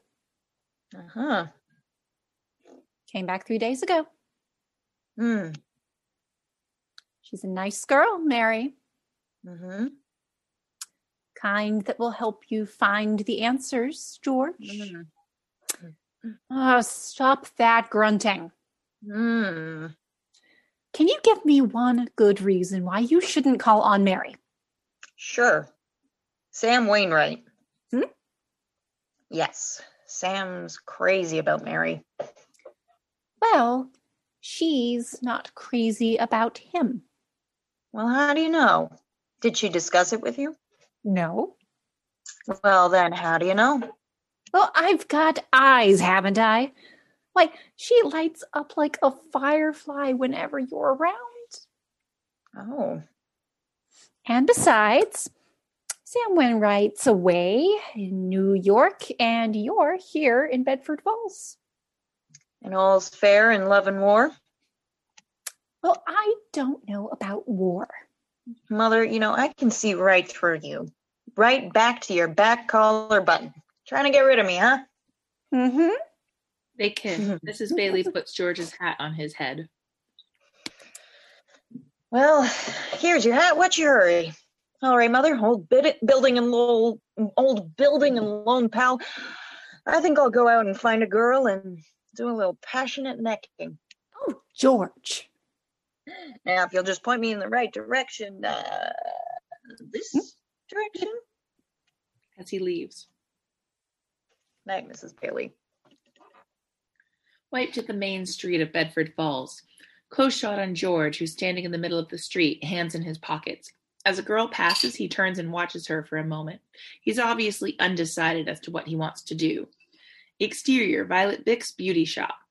Violet is locking up for the night. A couple of men are crowded around her, each one bent on taking her out. There's laughter and kidding and pawing. She looks up and sees George standing there. Excuse me. Now, wait a minute. I think I've got a date. But, stick around, fellas, just in case, huh? We'll wait for you, baby. Camera pans with Violet as she crosses the street to George. Medium close-up on George and Violet. Hello, Georgie Porgy. Hello, Vi. He looks her over. Violet takes her beauty shop seriously, and she's an eyeful. She senses the fact that George is far from immune to her attractions. She links her arm in his and continues on down the street with him. Close-moving shot, George and Violet. What gives? Nothing. Where are you going? Oh, I'll probably end up down at the library. They stop walking and face one another. George, don't you ever just get tired of just reading about things? Her eyes are seductive and guileful as she looks up at him. She is silent for a moment, then blurts out. Yes. What are you doing tonight? Not a thing. Are you game, Vi? Let's make a night of it. Oh, I love that, Georgie. What will we do? Let's go out in the fields and take off our shoes and walk through the grass. Huh? Then we can go up to the falls. It's beautiful up there in the moonlight, and there's a green pool up there, and we can swim in it. Then we can climb Mount Bedford and smell the pines and watch the sunrise against the peaks, and we'll stay up there whole night.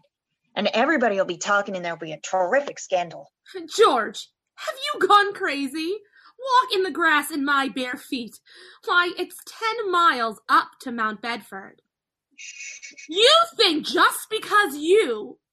By this time, a small crowd is collected to watch the above scene. Violet is furious and talking in a loud voice, and George is trying to quiet her. Finally... Okay, just forget about the whole thing. As George stalks off, the crowd breaks into laughter, and we wipe to the residential street at night. George is walking slowly past the Hatch home. He stares meditatively at the simple dwelling. Then he starts walking ahead. But after a few steps, he turns around and starts back. He walks past the house a few yards, turns, and starts back again. Interior bedroom window, Hatch house night. Close shot on Mary, who's looking out the window, watching George walk back and forth. What are you doing? Picketing? George stops, startled, and looks up. Hello, Mary. I just happened to be passing by. Yeah, so I noticed. Have you made up your mind? How's that? Have you made up your mind? About what? About coming in. Your mother just phoned and said you were on your way over to pay me a visit. Exterior street. George looks surprised at this. My mother just called you? Well, how did she know? Didn't you tell her? I didn't tell anybody. I just went for a walk and I happened to be passing by. But Mary's disappeared from the window. What do you... Went for a walk, that's all. Interior Hatch house. Mary's running down the stairs. I'll be downstairs, Mother. All right, dear. Mary looks in a mirror at the bottom of the stairs and fixes her hair. She's plainly excited at George's visit. Runs into the parlor and puts a sketch on an easel. Insert the sketch. It's a caricature of George throwing a lasso around the moon. Lettering on the drawing says, George lassos the moon. Back to the shot of Mary running into the hall. She opens a phonograph and puts on a record of Buffalo Gals. Then she opens the front door and stands there waiting for George. Interior doorway. George is struggling with the gate. He finally kicks it open and starts slowly up the path towards Mary. Well, are you coming in or aren't you? Well, I'll come in for a minute, but I didn't tell anybody I was coming over here. Mary and George are in the entrance hall. When did you get back? When did you get... Sorry, that's your line. When did you get back? Tuesday. Where'd you get that dress? Do you like it? It's all right. I thought you'd go back to New York like Sam and Angie and the rest of them. I worked there for a couple of vacations, but I don't know. I guess I was homesick. Homesick? For Bedford Falls? Yes, and my family and, well, everything. Would you like to sit down? They go through the doorway into the parlor. All right, for a minute. I still can't understand it, though. You know I didn't tell anybody I was coming here. Would you rather leave? No, I don't want to be rude. Well, then sit down. George sees the cartoon on the easel and bends down for a close look at it. Some joke, huh? Close shot on George and Mary sitting on the divan. He's uncomfortable and she tries desperately to keep the conversation alive. Well, I see it still smells like pine needles in here. Thank you. There's silence for a moment, then Mary joins in singing with the phonograph record which has been playing all through the above scene. And dance by the light. What's the matter? Yeah. He looks at his watch as though about to leave. Well, It was nice about your brother Harry and Ruth, wasn't it? Oh, yeah, that's all right. Don't you like her? Well, of course I like her. She's a peach. Oh, it's just marriage in general you're not enthusiastic about, huh? No, marriage is all right for Harry and Marty and Sam and you. Mrs. Hatch is in a bathrobe on the stairs with her hair in curlers. She's leaning over the banister and she calls. Mary! Mary! Back in the parlor, George and Mary seated on the divan.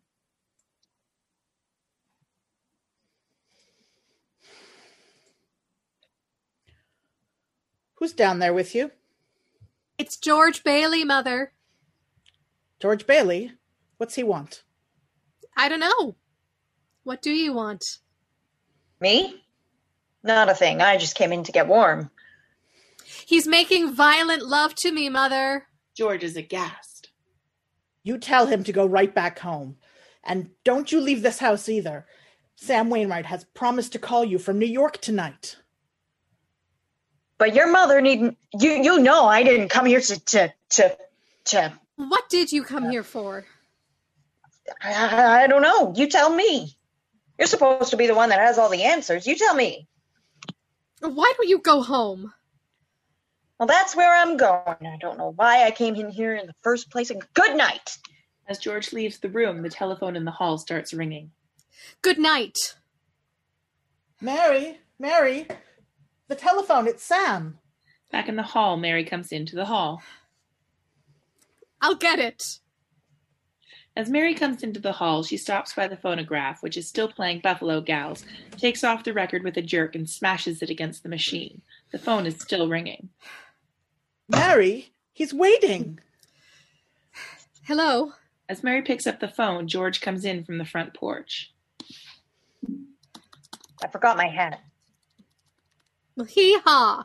Hello, Sam. How are you? Oh, great. Gee, it's good to hear your voice again.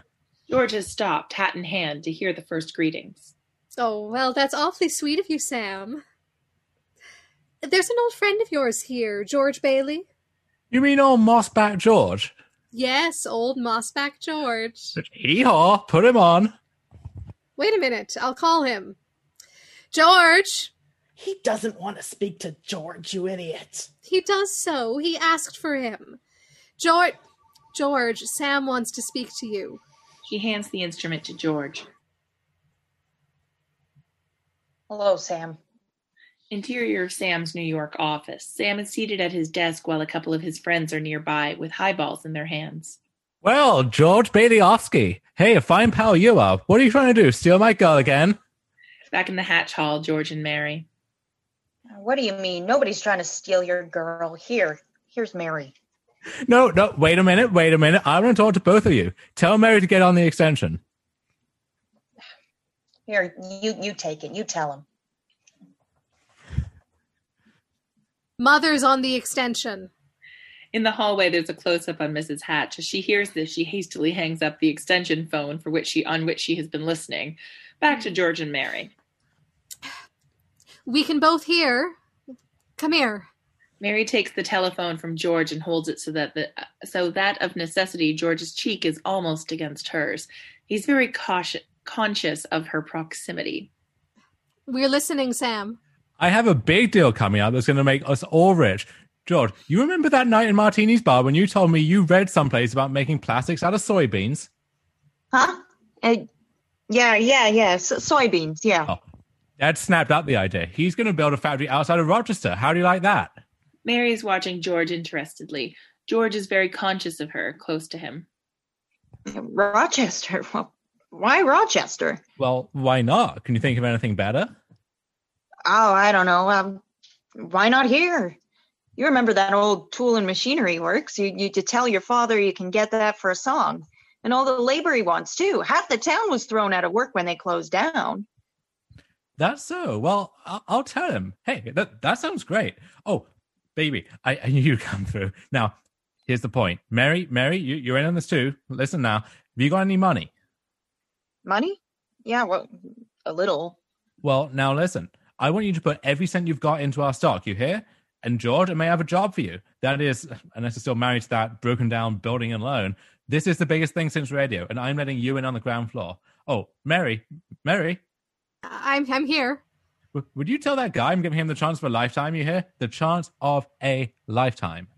As Mary listens, she turns to look at George, her lips almost on his lips. He says it's the chance of a lifetime. George can stand it no longer. He drops the phone with a crash, grabs Mary by the shoulders, and shakes her. Mary begins to cry. Now, you listen to me. I don't want any plastics. I don't want any ground floors, and I don't want to get married, ever, to anyone. You understand that? I want to do what I want to do, and you're... He pulls her to him in a fierce embrace, two meant for each other to find themselves in tearful ecstasy. Mary. George.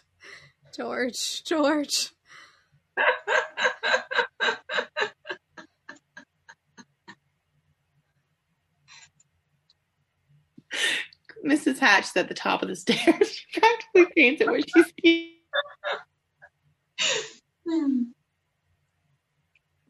Wiped to the front hall of the Bailey home, Day, several months later, close up as Cousin Tilly's face fills the screen as she cries. Here they come. Camera pulls back and we hear the sound of the wedding march. People are crowded into the rooms, family, friends, neighbors. There's a din of conversation. Mary and George appear at the top of the stairs in traveling clothes, with Mrs. Hatch red-eyed behind them. Mary throws her bouquet, which is caught by Violet. As they come out onto the porch, we see that it is raining. Nevertheless, Cousin Eustace has his camera equipment set up and is taking pictures of the group. George and Mary dodge through the rain and shower of rice getting into Ernie's taxicab, which pulls away from the curb. Close shot of the porch of the Bailey home. Mrs. Bailey and Annie, the maid. First Harry, now George. Annie, we're just two old maids now. You speak for yourself, Mrs. B. Interior of Ernie's cab. Day. Close shot George, Mary, and Ernie. Mary and George are in each other's arms. Either of you two see a stranger around here? It's me. Hey, look! Somebody's driving this cab. Ernie reaches over and hands George a bottle of champagne done up in a gift wrapping. Bert, the cop, sent this over. He said to float away to Happy Land on the bubbles. Oh, look at this. Champagne. Good old Bert. By the way, where are you two going on this here now honeymoon? Where are we going? Oh. Look at this. There's the kitty, Ernie. Here, come on. Count it, Mary. I feel like a bootlegger's wife. Look. You know what we're going to do? We're going to shoot the works. A whole week in New York. A whole week in Bermuda. The highest hotels. The oldest champagne. The richest caviar. The hottest music. And the prettiest wife. That does it. Then what? Then what, honey? After that, who cares? That does it. Come here. The cab passes the bank and Ernie sees a crowd of people around the door. He stops the cab. Long shot of scurrying people under umbrellas swarming around the bank doors. Panic is in the air. Attendants are trying to close down. Several people come running past the cab. Close shot of George, Mary, and Ernie in the cab. Don't look now, but there's something funny going on over there at the bank. George, I've never really seen one. It's got all the earmarks of a run. Hey, Ernie, if you got any money in the bank, you better hurry. George, let's not stop. Let's go. George gets out of the cab and looks down the street. Just a minute, dear. Uh-oh. Please, let's not stop, George. I'll be back in a minute, Mary. George runs off up the street towards the building and loan. Exterior of the building and loan. Close up on the sidewalk. An iron grill blocks the street entrance to the building and loan. It's been locked. A crowd of men and women are waiting around the grill. They are simply dressed people to whom their savings are a matter of life and death. George comes in with an assumed cheerful manner. The people look at him silently, half shamefaced, but grimly determined on their rights. In their hearts, there is fear and panic. Hello, everybody. Mrs. Thompson, how are you? Charlie, what's the matter here? Can't you get in? No one answers. He quickly unlocks the grill door and pushes it open. Followed by the crowd, George runs upstairs and into the outer offices of the building and loan. George is followed by the still silent people. Uncle Billy is standing in the doorway to his private office, taking a drink from a bottle. He motions to George to join him. What is this, Uncle Billy? A holiday? George. He points to George's office. George turns cheerfully back to the crowd.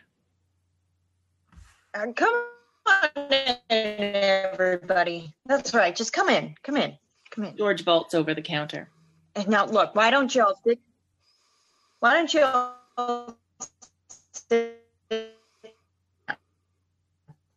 There are a lot of seats over there. Just...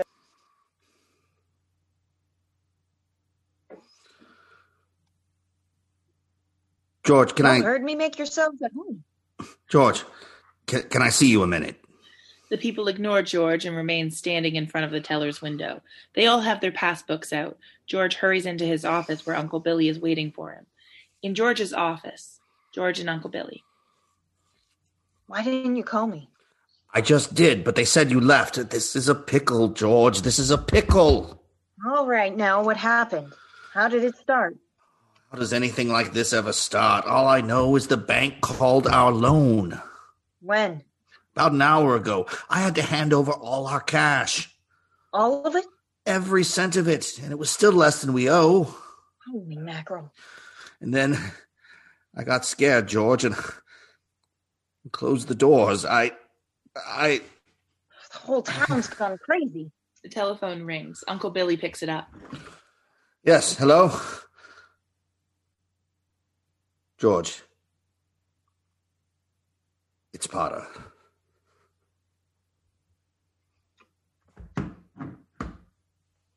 Hello? Interior Potter's library, day. Potter is seated behind his desk, his goon alongside him. Standing in front of the desk is a distinguished-looking man, obviously the president of the bank. He's mopping his brow with his handkerchief. George, there is a rumor around town that you've closed your doors. Is that true? Oh, well, I'm very glad to hear that, George.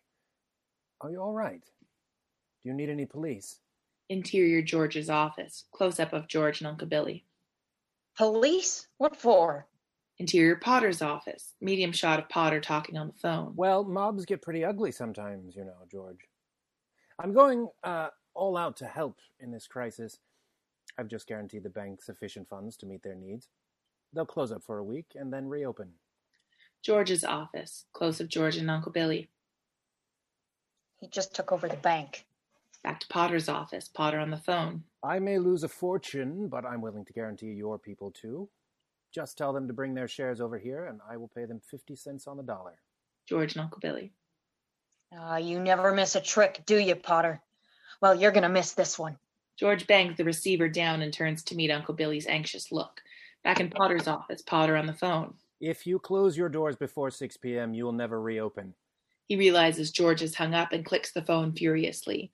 Back in George's office, George and Uncle Billy.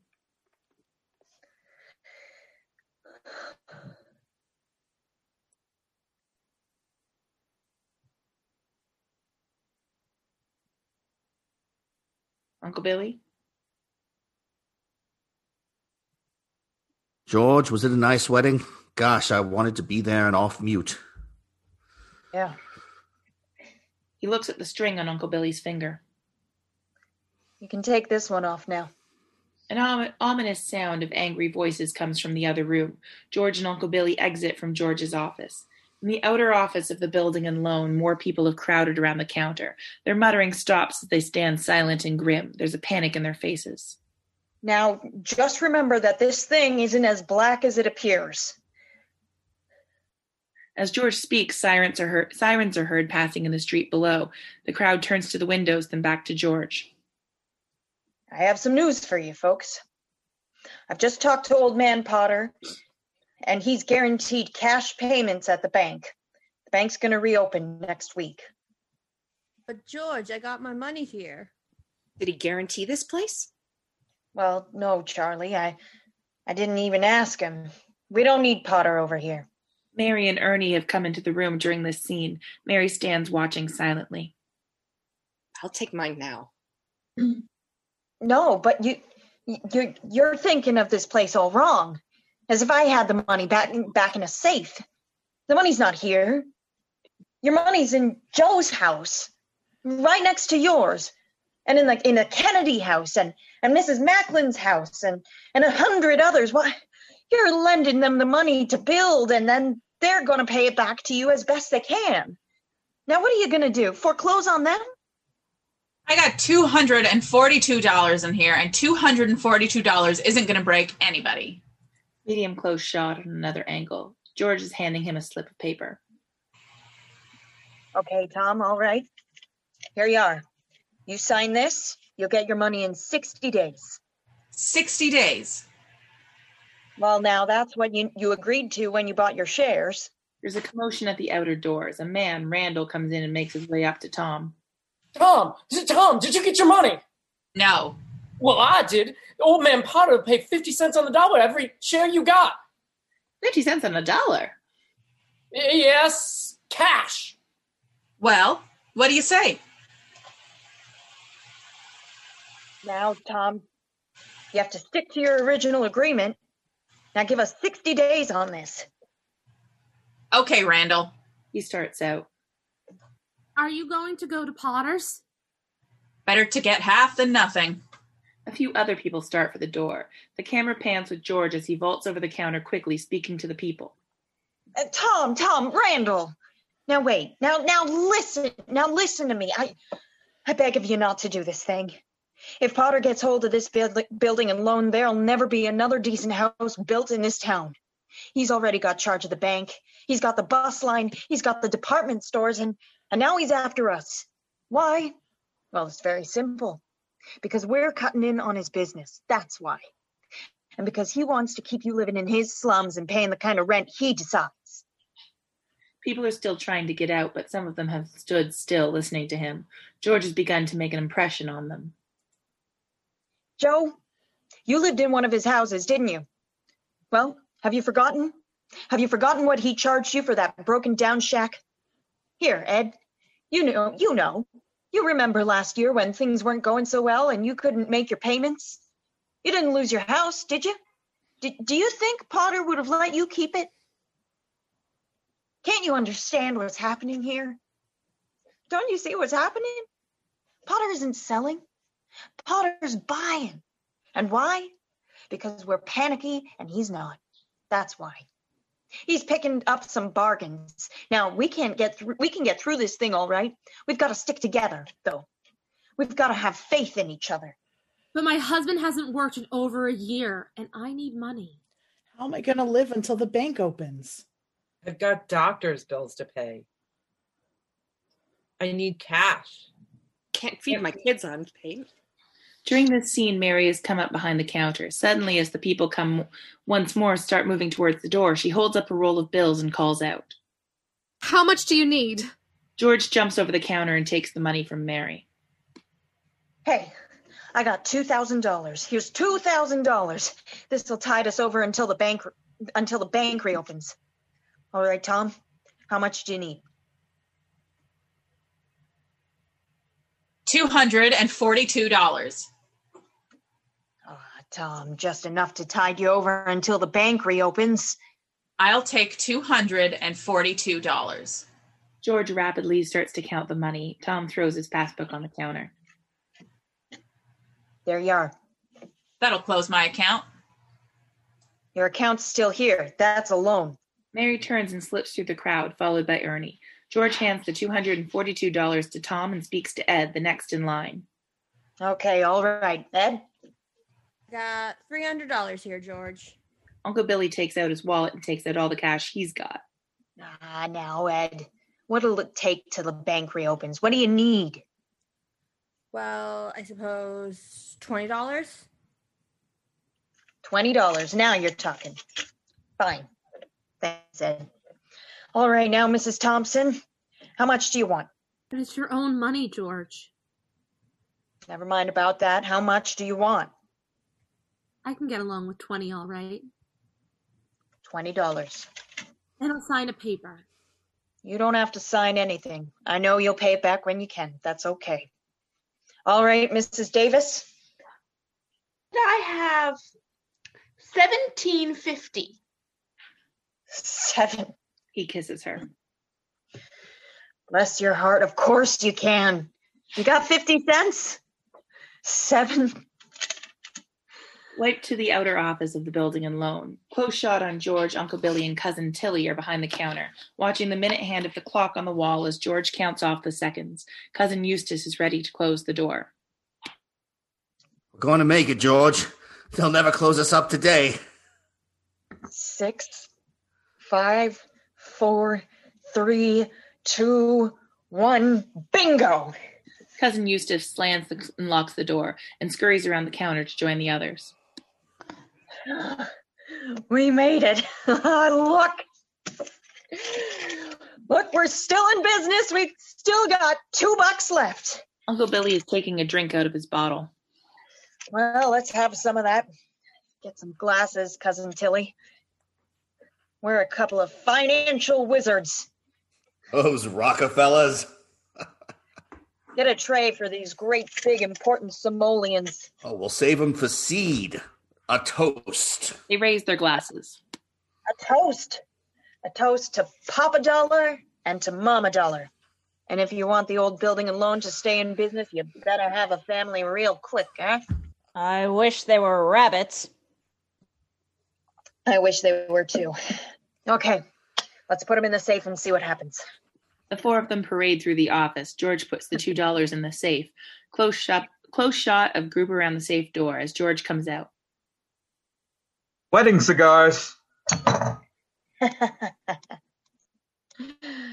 Oh, wedding. Holy mackerel, I'm married. Where's Mary? Mary? Poor Mary. Look, I've got a train to catch. Well, the train's gone. Wonder if Ernie's still here with his taxi cab. George rushes into the office to look out the window. George, there's a call for you. Look, will you get my wife on the phone? She's probably over at her mother's. Mrs. Bailey is on the phone. Interior George's office, medium close-up. George is thoroughly rattled. I don't want Mrs. Bailey. I want my wife, Mrs. Bailey. Oh, that's my wife. Here, I'll take it in here. Mary? Hello, listen, dear, I'm sorry. What? Come home? What home? 320 Sycamore? Well, what? Whose home is that? The Waldorf Hotel, huh? Wipe to the old Granville house, long medium shot.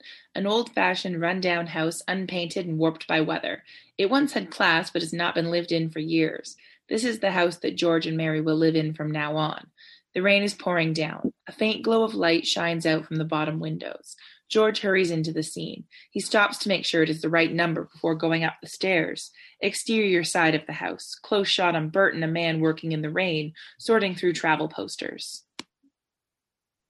Hey, this is the company's posters, and the company won't like this. How would you like to get a ticket next week? Haven't you any romance in you? Sure I have, but I got rid of it. Liver pills. Who wants to see liver pills on their honeymoon? What? They want romantic places, beautiful places. Places George wants to go. A sharp whistle is heard. Close shot of the window of the house. Ernie's leaning from the window. Hey, Bert, here he comes. Bert. Come on, we gotta get this up. It's coming. Who? The groom, idiot. Come on, get that ladder. What are they, ducks? The side porch of the house. Bert and the man are putting up travel posters to cover up the broken windows. Get that ladder up here. All right. Hurry up. Hurry up. Hurry up. I'm hurrying. George is approaching the front door of the house on which a sign is hanging, Bridal Suite. Ernie looks out through the curtain covering the broken glass of the front door. Hiya. Good evening, sir. Ernie opens the door, revealing himself as the handmaid butler. This has been accomplished by rolling up his pants and putting on an old coachman's hat. George enters. Entree, monsieur. Entree. Interior of the Granville house, night.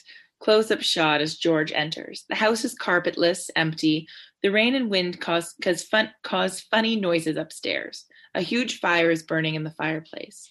Near the fireplace, a collection of packing boxes are heaped together in the shape of a small table and covered with a checkered oilcloth. It is set for two. A bucket with ice and champagne bottles sits on the table, as well as a bowl of caviar. The two small chickens are impaled on a spit over the fire. A phonograph is playing on a box, and a string from the phonograph is turning the chickens on a spit. The phonograph is playing Song of the Islands. Mary is standing near the fireplace, looking as pretty as any bride ever looked. She's smiling at George, who's been slowly taking in the whole setup. Through a door, he sees the end of a cheap bed, over the back of which he sees a pair of pajamas and a nightie. Ernie exits and closes the door.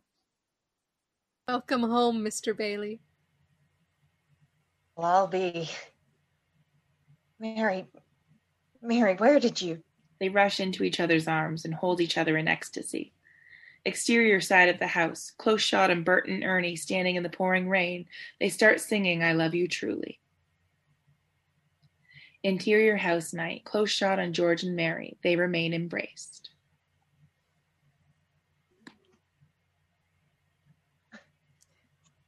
Remember the night we broke the windows in this old house? This is what I wished for. Darling, you're wonderful. Exterior side of the house, close on Bert and Ernie. They finish their song and Ernie kisses Bert on the forehead. Bert slams Ernie's hat on his head. Fade out.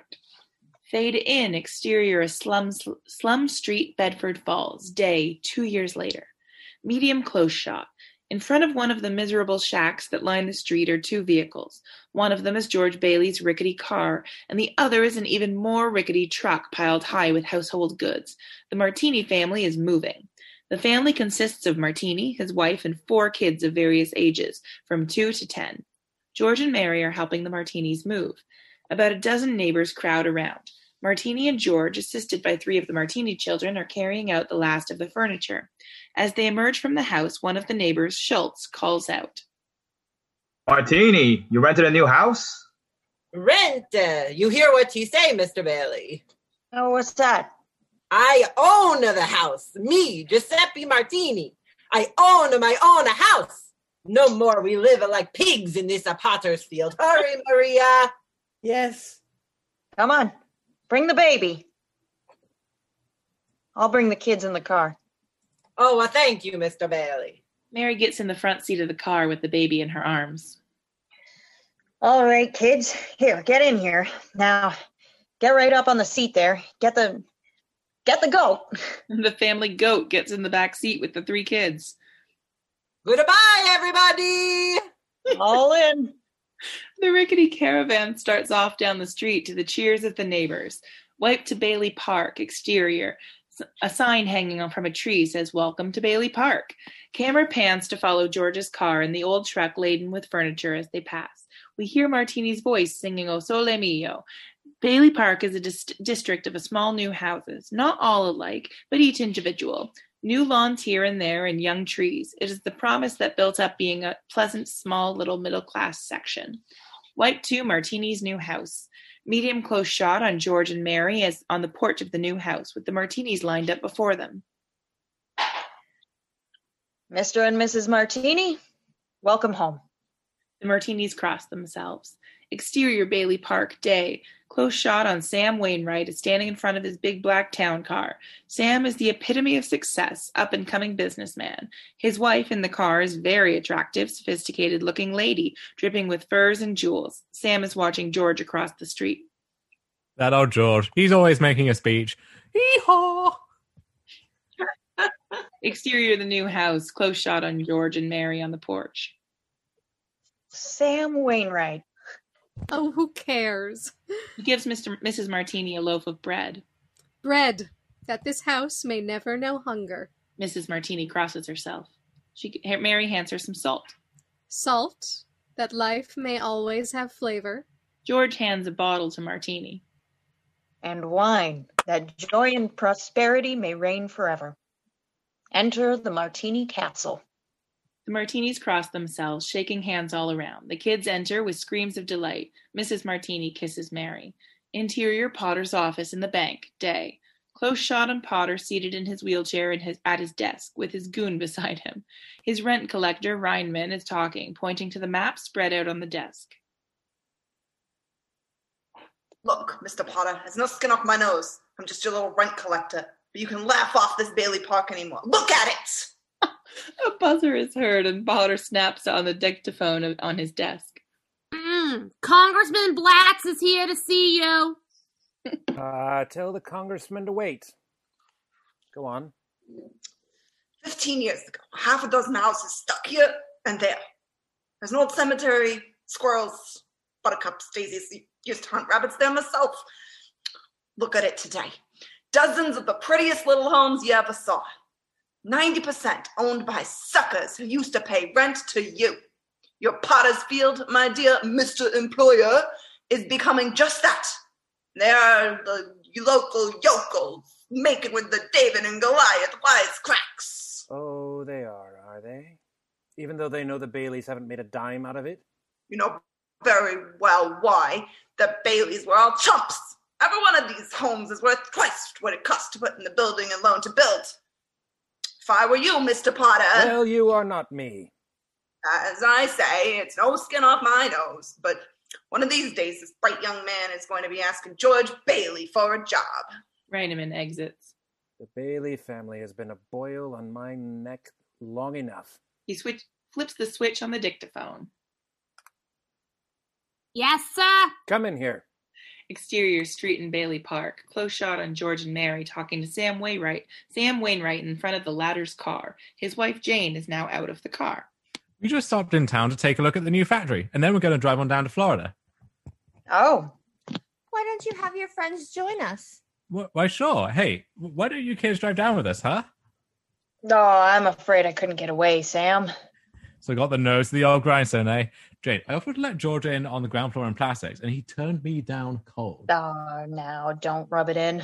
I'm not rubbing in. Well, I guess we better run along. There's handshaking all around as Sam and Jane get into their car. Awfully glad to have met you, Mary. Nice meeting you. Goodbye. Goodbye, George. So long, George. See you in the funny papers. Goodbye, Sam. Have fun. Thanks for dropping around. To Florida. Yeehaw! Yeehaw! The big black limousine glides away, leaving George standing with his arm around Mary, gazing broodingly after it. They slowly walk over to George's old car and look at it silently. Wipe to Potter's office. Day. Close shot on Potter. He's lighting a big cigar, which he has just given George. The goon is beside Potter's chair, as usual. Thank you. Quite a cigar, Mr. Potter. You like it? I'll send you a box. Well, I suppose I'll find out sooner or later. But just exactly what did you want to see me about? George, now that's just what I like so much about you. George, I'm an old man, and most people hate me. But I don't like them either, so that makes it all even. You know just as well as I do that I run practically everything in this town, but the Bailey Building and Loan. You know also that for a number of years I've been trying to get control of it, or kill it, but I haven't been able to do it. You have been stopping me. In fact, you have beaten me, George, and as anyone in this county can tell you, that takes some doing. You and I were the only ones that kept our heads. You saved the Building and Loan, and I saved all the rest. Yes, well, most people say you stole all the rest. The envious ones say that, George. The suckers. Now, I have stated my side very frankly. Now, let's look at your side. Young man, 27, 28, married, making, say, 40 a week. 45. 45.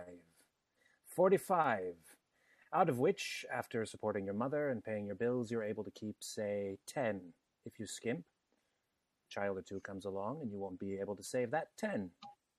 Now, if this young man of 28 was a common, ordinary yokel, I'd say he was doing fine. But George Bailey is not a common, ordinary yokel. He's an intelligent, smart, ambitious young man who hates his job, who hates the building and loan almost as much as I do. A young man who's been dying to get out on his own ever since he was born. A young man, the smartest one of the crowd, mind you. A young man who has to sit by and watch his friends go places because he's trapped. Yes, sir, trapped into frittering his life away, playing nursemaid to a lot of garlic eaters. Do I paint a correct picture, or do I exaggerate? Now, what's your point, Mr. Potter? My point is, I want to hire you. Hire me? I want you to manage my affairs, run my properties. George, I'll start you out at $20,000 a year. George drops his cigar on his lap. He nervously brushes off the sparks from his clothes. $20,000 a year? No, you wouldn't mind living in the nicest house in town, buying your wife a lot of fine clothes, a couple of business trips to New York a year, maybe, once in a while to Europe. You wouldn't mind that, would you, George? Would I? You're not talking to somebody else around here, are you? You know, this is me. You remember me? George Bailey? Oh, yes, George Bailey, whose ship has just come in, providing he has brains enough to climb aboard. Well, what about the building and loan? Oh, confound it, man. Are you afraid of success? I'm offering you a 3-year contract at $20,000 a year starting today. Is it a deal, or isn't it? Well, Mr. Potter, I know I ought to jump at the chance, but I wonder if it would be possible for you to give me 24 hours to think it over. Oh, sure. You go home and talk about it with your wife. I'd like to do that. In the meantime, I'll draw up the papers. All right, sir. Okay, George. Okay, Mr. Potter. As they shake hands, George feels a physical revulsion. Potter's hand feels like cold mackerel to him. In that moment of physical contact, he knows he could never be associated with this man. George drops his hand with a shudder. He peers intently into Potter's face. No. Wait a minute here. I don't have to talk to anybody. I know right now, and the answer is no, God dang it. You sit here and you spin your little webs and you think the whole world revolves around you and your money. Well, it doesn't, Mr. Potter. In the whole vast configuration of things, I'd say you're nothing but a scurvy little spider. He turns and shouts at the goon, impassive as ever beside Potter's wheelchair. Then that goes for you, too. As George opens the office door to exit, he shouts at Mr. Potter's secretary in the outer office. And it goes for you, too. Wipe to the bedroom of George and Mary's house. Close shot on George as he enters the bedroom. The room is modestly furnished with just a cheap bed, a chair or two, and a dresser. Mary is asleep in the bed. As George comes in, his head is filled with many confusing thoughts relating to the incidents in the past life. You wouldn't mind living in the nicest house in town, buying your wife a lot of fine clothes, going to New York on a business trip a couple times a year, maybe to Europe once in a while? George takes off his hat and coat and moves over to the dresser and stares at his reflection in the mirror. I don't know what I'm going to do tomorrow and the next day and next year and the year after that. I'm shaking the dust off this crummy little town off my feet, and I'm going to see the world. And I'm going to build things. I'm going to build airfields. I'm going to build skyscrapers 100 stories high. I'm going to build a bridge a mile long. While the above thoughts are passing through George's head, his attention is caught by a picture on the wall near the dresser. It's a sketch of George lassoing the moon, and when we first saw in Mary's living room, the lettering reads, George lassoes the moon. What is it you want, Mary?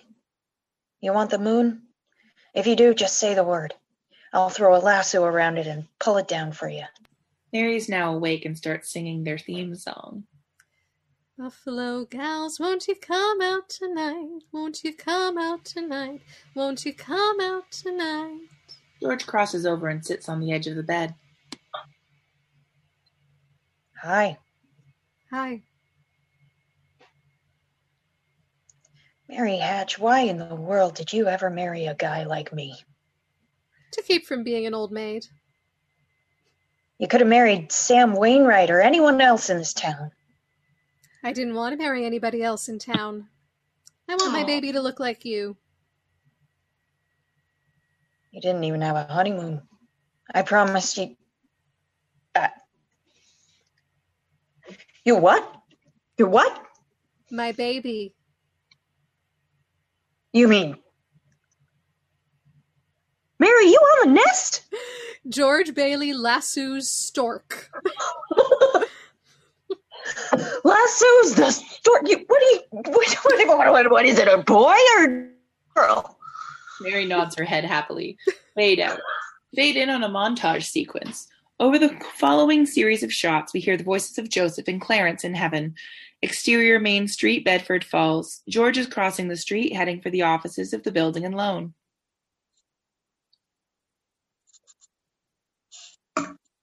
You've probably guessed already that George never leaves Bedford Falls. No. Interior hospital day. Nurse holding a newborn baby. Mary had her baby, a boy. In the sitting room, Mary is on the floor playing with her baby. A little boy is in a playpen nearby. Then she had another one, a girl. In the Granville house, Mary is busy hanging wallpaper and painting the old place. Day after day, she worked away remaking the old Granville house into a home. George has just come into the hall. He's obviously tired and discouraged as he starts up the stairs. The knob on the banister comes off in his hand. Night after night, George came back late from the office. Potter was bearing down hard. Wipe to recruiting grounds, day. A group of men, obviously just drafted, marching along in a camp. Then came a war. Red Cross workroom, close shot of Mrs. Bailey and other women in Red Cross uniforms busily sewing. Ma Bailey and Mrs. Hatch joined the Red Cross and sewed.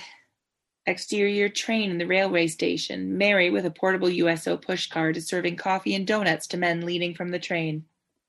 Mary had 2 more babies, but still found time to run the USO. Interior factory, day. Close shot on Sam Wainwright showing set of blueprints to 2 Army officers. Sam Wainwright made a fortune in plastic hoods for planes. Interior factory. Potter is wheeled in towards a long table around which several men are seated. Potter became head of the draft board. 1A. 1A. 1A. Exterior street, Bedford Falls. Gower and Uncle Billy are conducting a bond rally from the top of the Army tank. Gower and Uncle Billy sold war bonds. Exterior battlefield, night. Bert, in uniform, moving cautiously with fixed bayonet, smoke and flashes of gunfire in the background. Bert, the cop, was wounded in North Africa. Got the Silver Star. Exterior, long shot. Hundreds of planes flying overhead with parachutes dropping from them. Ernie, the taxi driver, parachuted into France. Remagen Bridge over the Rhine, day. Marty in the foreground beckoning to the soldiers to come on. Marty helped capture the Remagen Bridge. Ready room on aircraft carrier, night. Harry is fastening the helmet of his flying clothes. He waves as he exits through the door. Harry Bailey topped them all. A Navy flyer. He shot down 15 planes. Exterior ocean from deck of carrier. A flaming plane crashes into the sea. 2 of them as they were about to crash into a transport full of soldiers. Yes, but George. Interior ration office, day. Close shot on George behind the counter. He's trying to quiet a crowd of people all clamoring for more ration points. George, for account of his ear, George fought the Battle of Bedford Falls. Hold on now. Don't you know there's a war going on? Exterior street, night. Close shot on George in the uniform of an air raid warden. He's patrolling his beat. Air raid warden. Exterior house, night. Man beside a lighted window pulls down the shade as George blows his whistle. Exterior street, day. Close shot on George, who's helping load his old car with scrap paper. Paper drives. Exterior dump, day. Wheelbarrow full of junk being dumped onto a pile. Scrap drives. Exterior street, medium shot. Children wheeling old tires. Rubber drives. Interior church, day. Medium shot of people praying in church. Like everybody else on VE Day, he wept and prayed. Exterior church, another angle, people entering the church. On VJ Day, he wept and prayed again.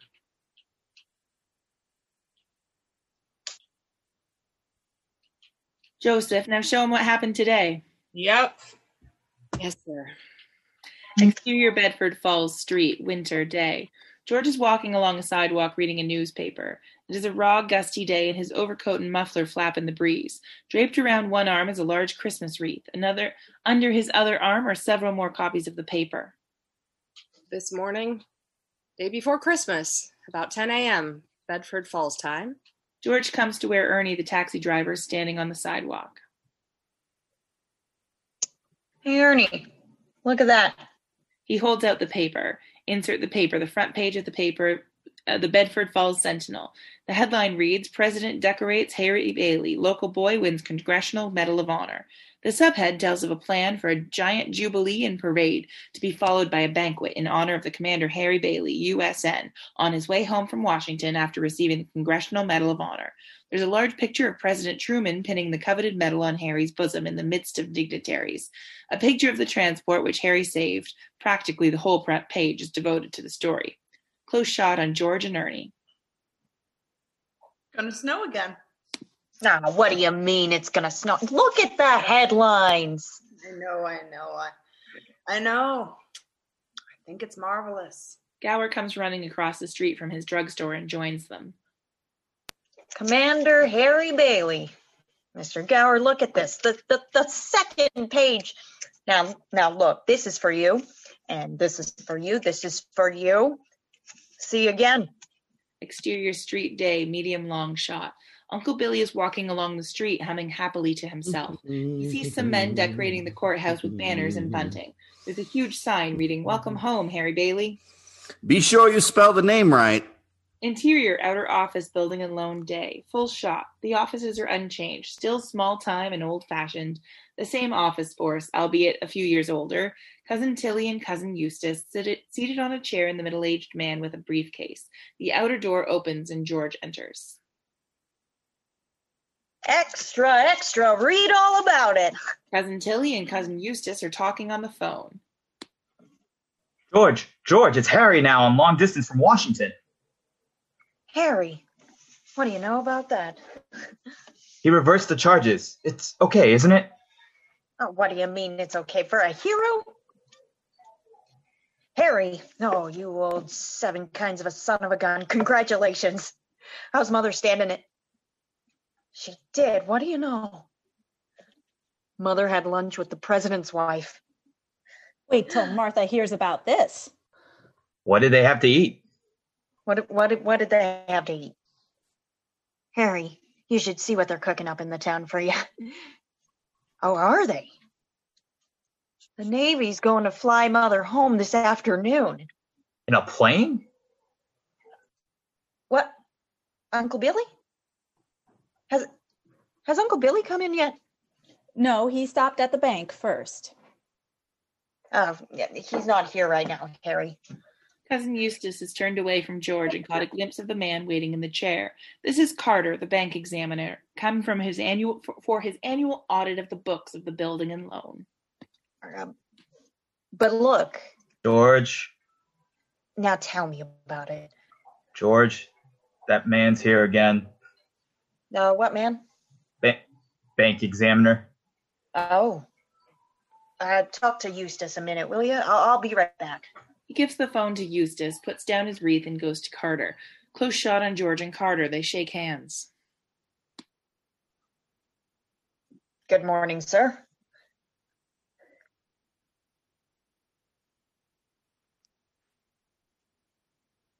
Man, a few words. I like that. Carter, bank examiner. Pardon. Mr. Carter, Merry Christmas. Merry Christmas.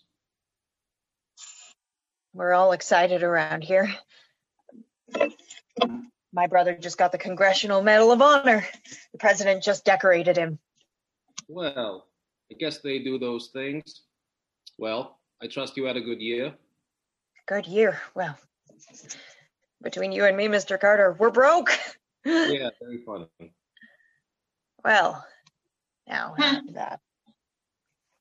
Come right in here, Mr. Carter. Although I shouldn't wonder when you okay reverse charges on personal long-distance calls. George, shall we hang up? No, he just wants to talk to Uncle Billy. You just hold on. Now, if you'll cooperate, I'd like to finish with you by tonight. I want to spend Christmas in Elmira with my family. I don't blame you at all, Mr. Carter. Just step right in here. We'll fix you up. Interior Bank Day. Close shot on Uncle Billy filling out a deposit slip at one of the desks. December 24th. He takes a thick envelope from his inside pocket and thumbs through the bills it contains. It is evidently a large sum of money. 1,000. Medium shot of the door to the street. Potter is being wheeled in by his goon. Various bank officials run over to greet him. He's reading a newspaper. Uncle Billy has finished filling out his slip and comes over to taunt Potter, the envelope containing the money in his hand. Oh, good morning, Mr. Potter. What's the news? He grabs the paper from Potter's hand. Well, Harry Bailey wins Congressional Medal. That couldn't be one of the Bailey boys. You just can't keep those Baileys down now, can you, Mr. Potter? How does Slacker George feel about that?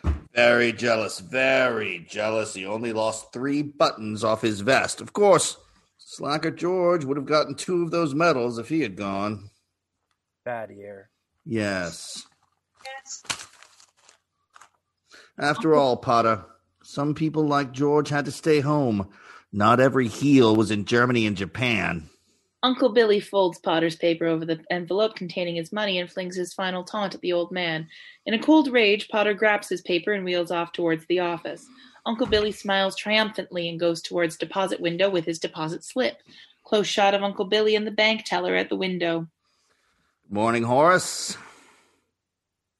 Uncle Billy hands the bank book over. The teller opens it, starts to punch it with rubber stamps. I guess you forgot something. Huh?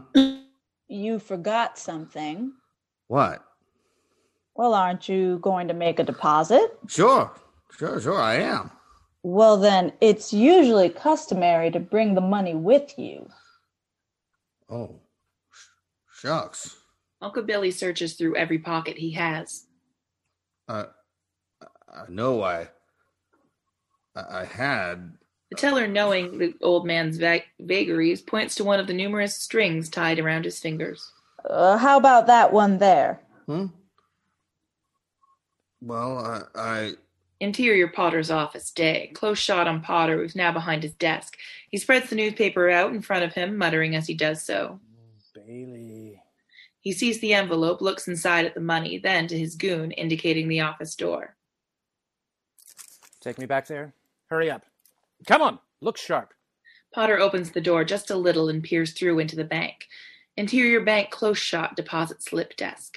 Uncle Billy looks around for the money envelope. It's not there. He looks puzzled, thinks hard, then a look of concern creeps into his eyes. He starts thumping his pockets with increasing panic and looks into the wastepaper basket on the floor. He finally rushes through the door and out into the street. Interior Potter's office day. Close shot on Potter watching through the door. Take me back.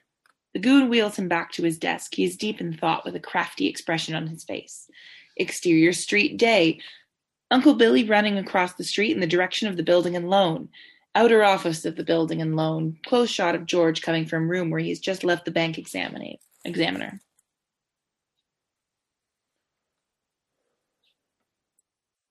George? There. Just make yourself at home, Mr. Carter. I'll get those books for you. He sees Violet Bick standing there. Oh, hello, Vi. George, can I see you for a second? Why, of course you can. Come on in the office here. He hears a noise and sees Uncle Billy entering the office. Uncle Billy, talk to Harry. He's on the telephone. George and Violet enter his private office. Uncle Billy comes hurrying in. Hurry, Uncle Billy, hurry. Long distance, Washington. Hey, here's Harry on the phone. Harry, your nephew, remember? Here he is. Uncle Billy picks up the phone and speaks distractedly without knowing what he is saying. Hello. Yes, Harry. Yes, everything's fine. He hangs up agitatedly, muttering to himself as he goes into his own office. Cousin Tilly and Cousin Eustace look after him, dumbfounded. Have my head examined. $8,000. It's got to be somewhere. Interior George's office, day. Close shot on George and Violet. George has finished writing something and is slipping the paper into an envelope. Here you are. Character. If I had any character, I'd... It takes a lot of character to leave your hometown and start all over again. He pulls some money from his pocket and offers it to her. No, George, don't. Here, now, you're broke, aren't you? I know, but... What do you want to do? Hawk your furs and that hat? Want to walk to New York? You know, they charge for meals and rent up there just the same as they do in Bedford Falls. Yeah, sure. It's a loan. That's my business. Building and loan. Besides, you'll get a job. Good luck to you. He looks at him, then says a strange thing. I'm glad I know you, George Bailey. She reaches up and kisses him on the cheek, leaving lipstick. George opens the door for her. Interior outer office, day, close shot. As George and Violet come through the door, they are being watched by Cousin Tilly, Cousin Eustace, and the bank examiner, who's still waiting to go to work on the books. Say hello to New York for me. Yeah, sure I will. Now, let's hear from you. Violet sees the lipstick on George's cheek and dabs at it with her handkerchief. What's the matter? Merry Christmas, Vi. Merry Christmas, George. She exits. Mr. Bailey. Oh, Mr. Carter, I'm sorry. I'll be right with you. Uncle Billy in? Yes, he's in his office. Doorway to Uncle Billy's office. Close shot as George opens the door. He sees Uncle Billy frantically looking for the missing envelope. The office is in a mess. Drawers are opened, papers scattered on the floor and on the desk. What's going on? The bank examiner's here, and I gotta... He's here? Yeah, he wants the accounts payable. George stops short, suddenly aware of the tragic old eyes looking up at him. What's the matter with you? Uncle Billy gestures nervously for George to come in. He does so and closes the door. Outer office, day. Cousin Tilly is at her switchboard and Cousin Eustace standing beside her. Carter is still waiting in the doorway to his office. Suddenly the door opens and George comes striding out. He goes directly to the safe and starts searching. He doesn't find any money. Then he goes to the cash drawer in the counter and looks through it. Eustace? Yeah? Come here a minute. Cousin Eustace runs over to George. Did you see Uncle Billy with any cash last night? He had it on his desk, counting it before he closed up. Exterior Main Street of Bedford Falls. Uncle Billy and George are retracing the former's steps through the snow, looking everywhere for the missing money. They pause for a moment on the sidewalk. Now look, did you buy anything? Nothing. Not even a stick of gum. All right. Now, we'll go over every step you took since you left the house. This way. They continue on down the street on their search. Exterior window of Potter's office in the bank. Day. Close shot of Potter peering through the slats of a Venetian blind, watching them as they go. Exterior Main Street, Bedford Falls. Moving shot as George and Uncle Billy continue their search. Wipe to the interior of Uncle Billy's living room. Close shot. A shabby, old-fashioned, gas-lit room which has been turned almost inside out and upside down in an effort to locate the missing money. Drawers of an old secretary have been pulled out and are on the floor. Every conceivable place which might have been used by Uncle Billy to put the money has been searched. George, his hair rumpled, is feverishly pursuing the search. Uncle Billy is seated behind the desk, his head in his hands. And did you put the envelope in your pocket? Yeah. Maybe. Maybe. I don't want any maybe, Uncle Billy. We've got to find that money. I'm no good to you, George. Listen to me. Do you have any secret hiding place here in the house? Someplace you could have put it. Someplace to hide the money. I've been all over the whole house. Even in the rooms have been locked ever since I lost Laura. Uncle Billy starts sobbing hysterically. George grabs him by the lapels and shakes him. Listen to me. Think. I can't think anymore, George. I can't think anymore. It hurts. George jerks him to his feet and shakes him. Uncle Billy stands before him like a frisked criminal, all his pockets hanging out empty. George's eyes and manner are almost maniacal. Where's that money, you stupid, silly old fool? Where's the money? Do you realize what this means? It means bankruptcy and scandal and prison. He throws Uncle Billy down into his chair and still shouts at him. That's what it means. One of us is going to jail. Oh, it's not going to be me. It's not going to be me. George turns and heads for the door, kicking viciously at a wastebasket on the floor as he goes. Uncle Billy remains sobbing at the table, his head in his arms. Wipe to interior of George's living room, night. Janie, aged 8, is seated at the piano playing Hark of the Herald Angels Sing, which she practices during the remainder of this scene. There's a Christmas tree all decorated near the fireplace. At a large table, Mary is busy putting cellophane bows and decorations on gift packages. At a small table, Pete, aged 9, is seated with pad and pencil in the throes of composition. On the floor, Tommy, aged 3, is playing with a toy vacuum cleaner. We hear the sound of a door open and close. Mary turns and sees George enter the hall, slight powdering of snow on his head and shoulders. Interior hall, night. Close shot of George as he comes into the house. Hello, darling. Hello, Daddy. Hello, Daddy. How do you like it? George sneezes violently. Bless you. Yeah. Did you bring the wreath? You bring the Christmas wreath. What? What wreath? The Merry Christmas wreath for the window. No. I left it at the office. Is it snowing? Yeah, it just started. Well, where's your coat and hat? Left them at the office. Mary stares at him, aware that something unusual has happened. What's the matter? Nothing's the matter. Nothing's the matter. Everything's all right. Interior living room. Close shot on George slumped in an armchair. He lifts Tommy onto his lap. Mary is helping Pete decorate the Christmas tree. Go on, Pete. You're a big boy. You can put the star up. Way up at the top. That's it. Fill in that little bare spot right there. That's it. Isn't it wonderful about Harry? We're famous, George. I'll bet I had 50 calls today about the parade, the banquet. Your mother's so excited. During this scene, George has been sitting in the chair, hugging Tommy to him and crying quietly. Mary realizes that something is seriously wrong and breaks off. Janie is thumping away at the piano. Must she keep playing that? I have to practice for the party tonight, Daddy. Mommy says we can stay up till midnight and sing Christmas carols. Can you sing, Daddy? Better hurry and shave. The families will be here soon. Families? I don't want the families over here. Mary leads him towards the kitchen. Come on out in the kitchen with me while I finish dinner. They exit with Tommy hanging onto George's coattails and pulling at him. Camera pans with them. Excuse me. Interior hallway, night. Close shot as they go towards the kitchen. Have a hectic day? Oh, yeah, another big red letter day for the Baileys. Daddy, the Browns next door have a new car. You should see it.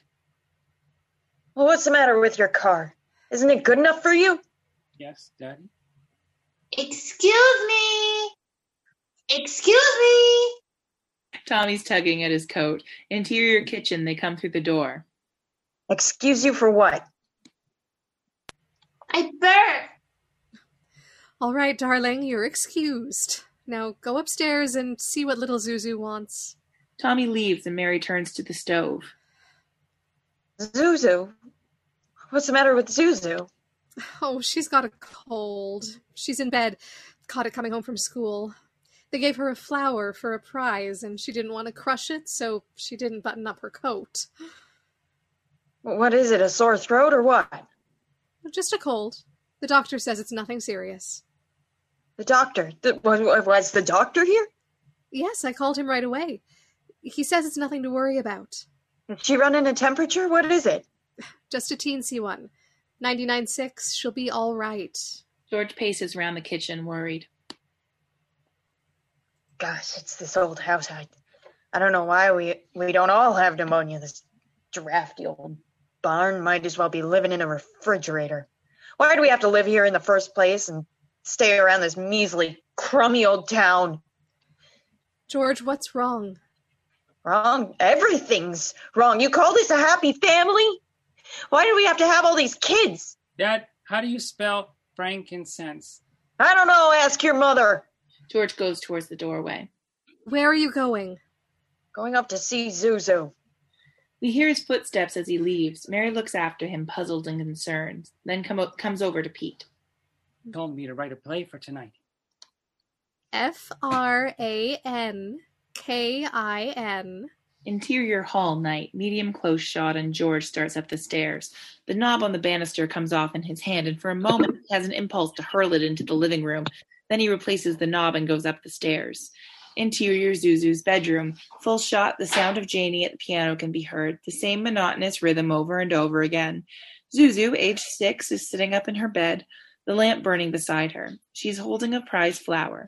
George tiptoes in. Then, as he sees she's awake, he comes over, sitting on the edge of her bed.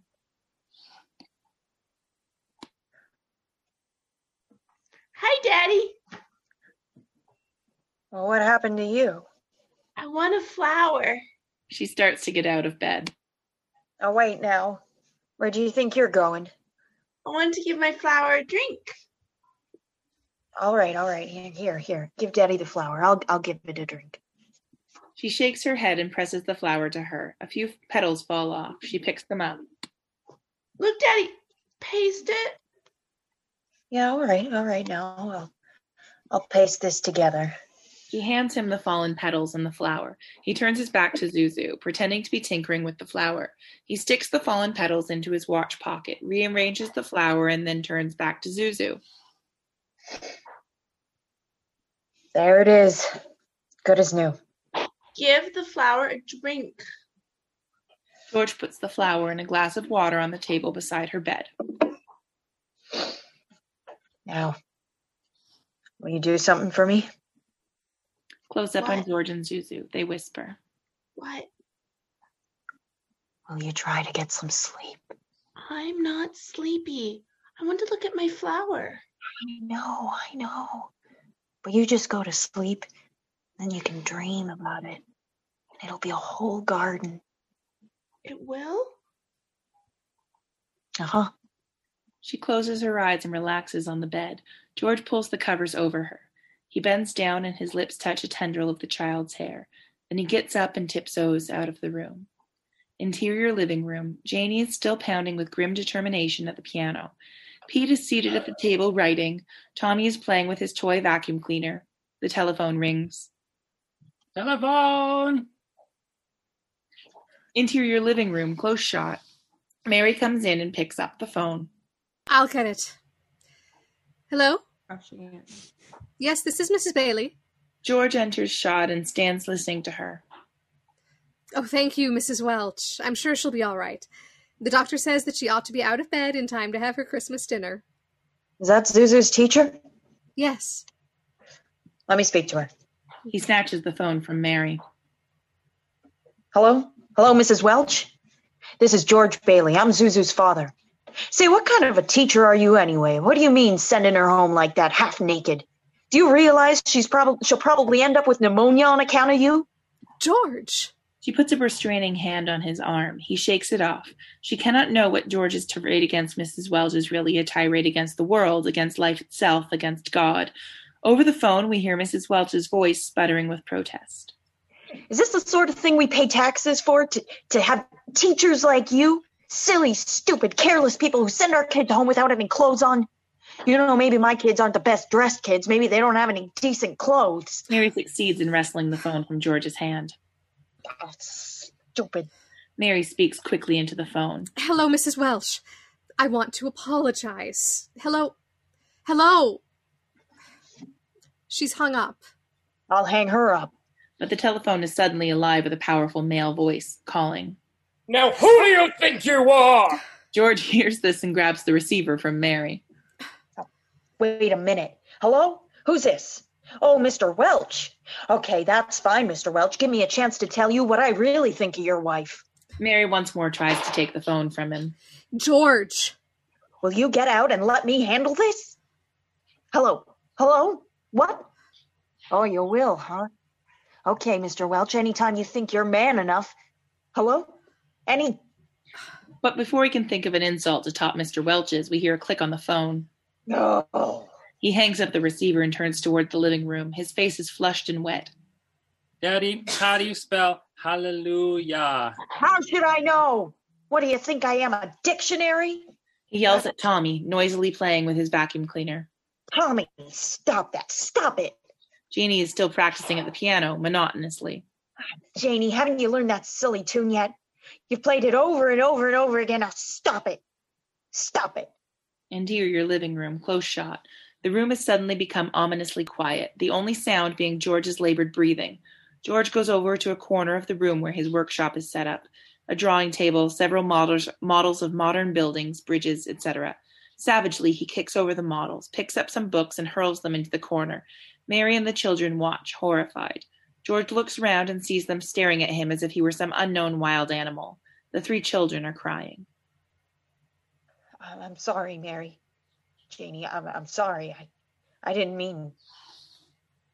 You go on and practice. Pete, I owe you an apology too. I'm sorry. What do you want to know? Nothing, Daddy. Mary and the children stare at him, stunned by his furious outburst. There is silence in the room. Oh, what's the matter with everybody? Janie, go on. I told you to practice. Now go on, play. Janie breaks into sobs.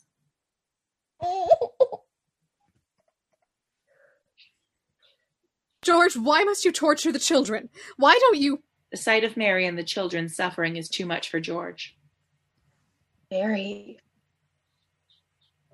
He looks around him, then quickly goes out the front door of the house. Mary goes to the phone and picks it up. Bedford 247, please. Is Daddy in trouble? Can I pray for him? Yes, Janie. Pray very hard. Me too? You too, Tommy. Hello, Uncle Billy. Wipe to Potter's office in the bank, night, 8 p.m. Medium close-up as Potter is seated at his desk, his goon beside him. He's signing some papers. George is seated in a chair before the desk without a hat or a coat, covered lightly with snow. I'm in trouble, Mr. Potter. I need help. Through some sort of accident, my company's short in their accounts. The bank examiner's up there today. I've got to raise $8,000 immediately. Oh, so that's what the reporters wanted to talk to you about. The reporters? Yes, they called me up from your building and loan. Oh, there's a man over there from the DA's office, too. He's looking for you. Please help me, Mr. Potter. Please help me. I won't you please? Can't you see what it means to my family? I'll pay you any sort of bonus on the loan, any interest if you still want the building and loan. George, could it possibly be there's a slight discrepancy in the books? Oh, no, sir. There's nothing wrong with the books. I've just misplaced $8,000. I can't find it anywhere. You misplaced $8,000? Yes, sir. Have you notified the police? No, sir. I didn't want the publicity. Harry's homecoming's tomorrow. They're going to believe that one.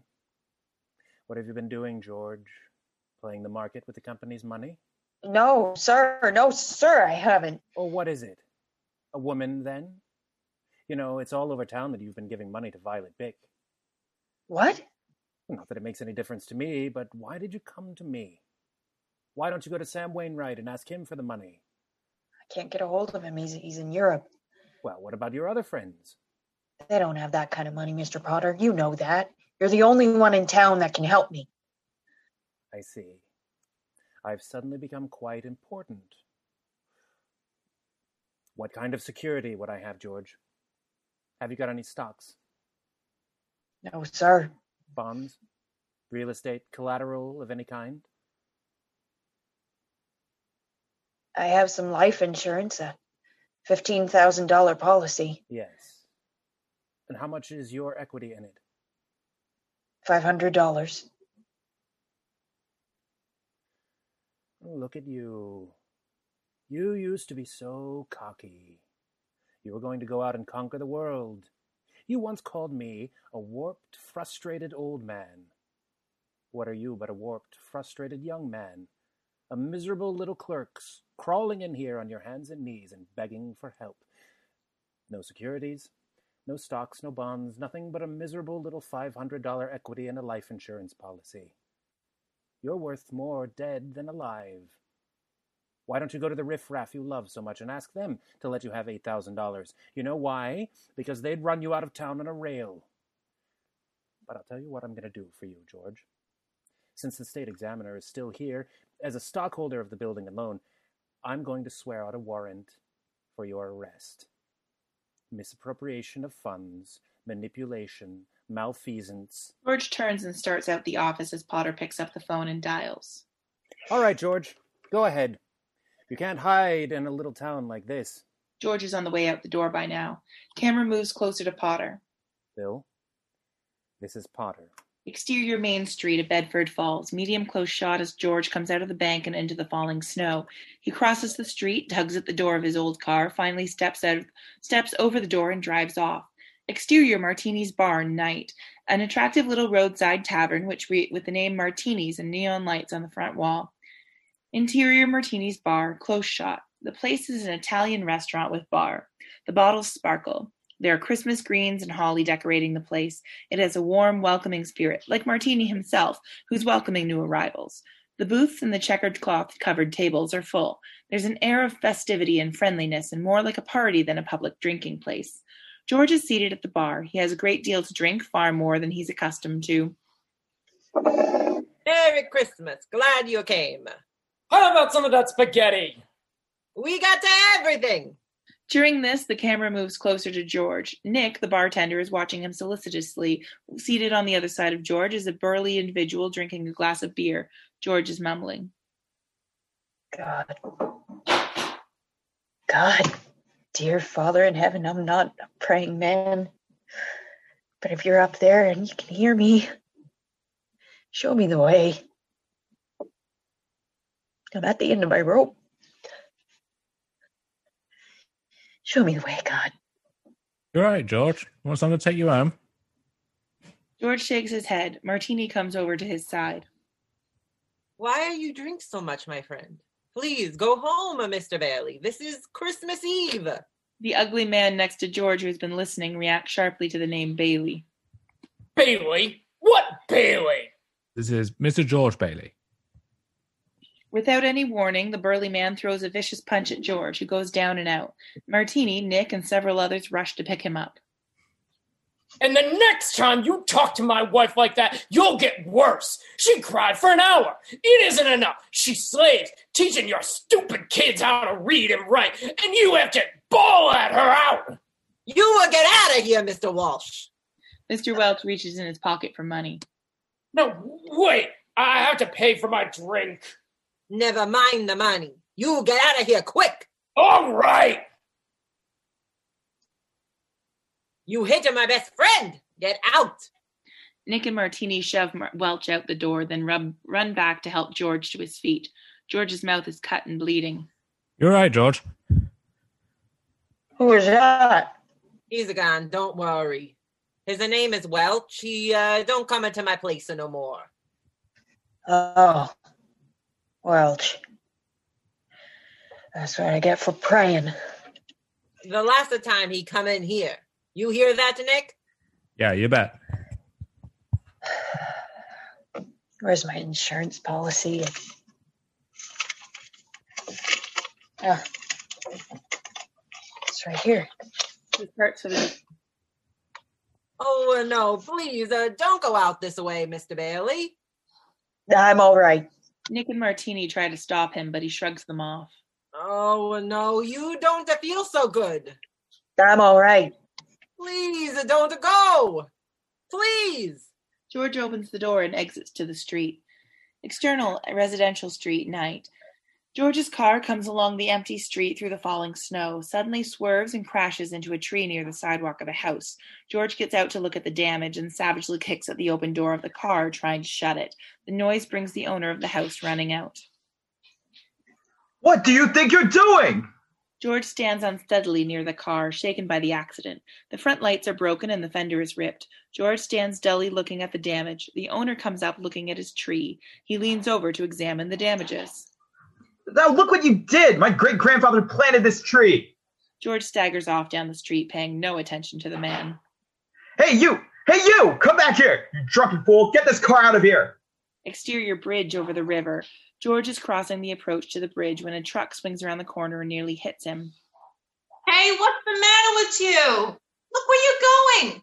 The truck turns onto the bridge and George takes a narrow catwalk at the railing. Close shot on George was stopped by the railing at the center of the bridge. The snow is now falling hard. Exterior river, night. Camera shooting down from George's angle to the water, dotted with floating ice passing under the bridge. Exterior bridge at the railing, close up on George as he stares down at the water, desperate, trying to make up his mind to act. He leans over, looking at the water, fascinated, glances furtively around him, hunches himself as though about to jump. From above, George, a body hurls past him and lands in the water with a loud splash. George looks down, horrified. Help! Help! George quickly takes off his coat and dives over the railing into the water.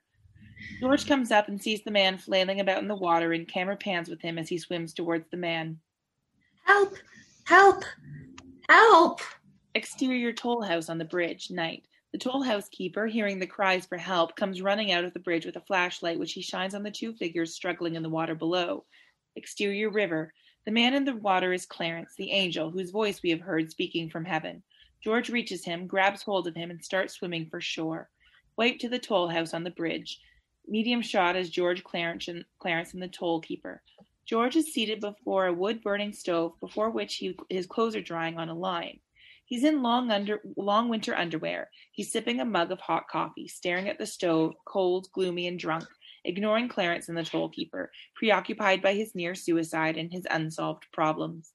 Clarence is standing on the other side of the stove, putting on his undershirt. This is a ludicrous 17th century garment which looks like a baby's nightshirt, with embroidered cuffs and collar and gathered at the neck with a drawstring. It falls below his knees. The toll keeper is seated against the wall, eyeing them suspiciously. Throughout the scene, he attempts to spit, but each time is stopped by another something amazing Clarence does or says. Clarence becomes aware that his garment is amazing the toll keeper. I didn't have time to get some stylish underwear. My wife gave me this on my last birthday. I passed away in it. The toll keeper, about to spit, is stopped in the middle of it by this remark. Clarence, secretly trying to get George's attention, now picks up a copy of Tom Sawyer, which is hanging on the line, drying. He shakes the book. Tom Sawyer's drying out. You should read the new book Mark Twain's writing right now. The toll keeper stares at him incredulously. How'd you happen to fall in? Oh, I didn't fall in. I jumped in to save George. George looks You what? To save me. Well, I did, didn't I? You didn't go through with it, did you? Go through with what? Suicide. George and the toll keeper react to this. It's against the law to commit suicide around here. Yeah, it's against the law where I come from, too. Where'd you come from? He leans forward to spit, but is stopped by Clarence's next statement. Heaven. I had to act quickly. That's why I jumped in. I knew if I were drowning, you'd try to save me. And you did. You see, you did. And that's how I saved you. The toll keeper becomes increasingly nervous. George casually looks at the strange, smiling little man a second time. Very funny. Your lips bleeding, George. George's hand goes to his mouth. Yeah, I got a bust in the jaw in answer to a prayer a little bit ago. Oh, no. I'm the answer to your prayer. That's why I was sent down here. How do you know my name? Oh, I know all about you. I watched you growing up from a little boy. What are you, a mind reader or something? Oh, no. Well, who are you then? Clarence Oddbody, AS2. Oddbody, AS2. What's that, AS2? Angel Second Class. The tollkeeper's chair slips out from under him with a crash. He's been leaning against the wall on it, tipped back on two legs. The tollkeeper rises and makes his way warily out the door. From his expression, he looks like he'll call the nearest cop. Cheerio, my good man. George rubs his head with his hand, to clear his mind. Oh, brother. Whoa. Wonder what Martini put in those drinks. He looks up at Clarence, standing beside him. Hey, what's with you? What did you say a minute ago? Why'd you want to save me? That's what I was sent down for. I'm your guardian angel. I wouldn't be a bit surprised. Ridiculous of you to think of killing yourself for money. $8,000. Yeah, just things like that. Now, how'd you know that? I told you, I'm your guardian angel. I know everything about you. Well, you look about like the kind of angel I'd get. Sort of a fallen angel, aren't you? What happened to your wings? I haven't won my wings yet. That's why I'm an angel second class. I don't know whether I like it very much being seen around with an angel without any wings. Oh, I've got to earn them, and you'll help me, won't you? Sure. How? By letting me help you. Only one way you can help me. You don't happen to have $8,000 on you, do you? Oh, no, we don't use money in heaven. Oh, that's right. I keep forgetting. Comes in pretty handy down here, bub. Oh. I found out a little late. I'm worth more dead than alive. Now, look, you mustn't talk like that. I won't get my wings with that attitude.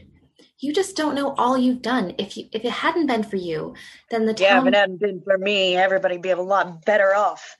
My wife, my kids, and my friends. Look, little fellow, why don't you go off and haunt somebody else, won't you?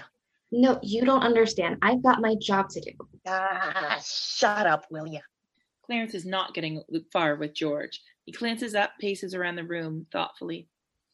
This isn't going to be so easy. So, you still think killing yourself would make everyone feel happier, huh?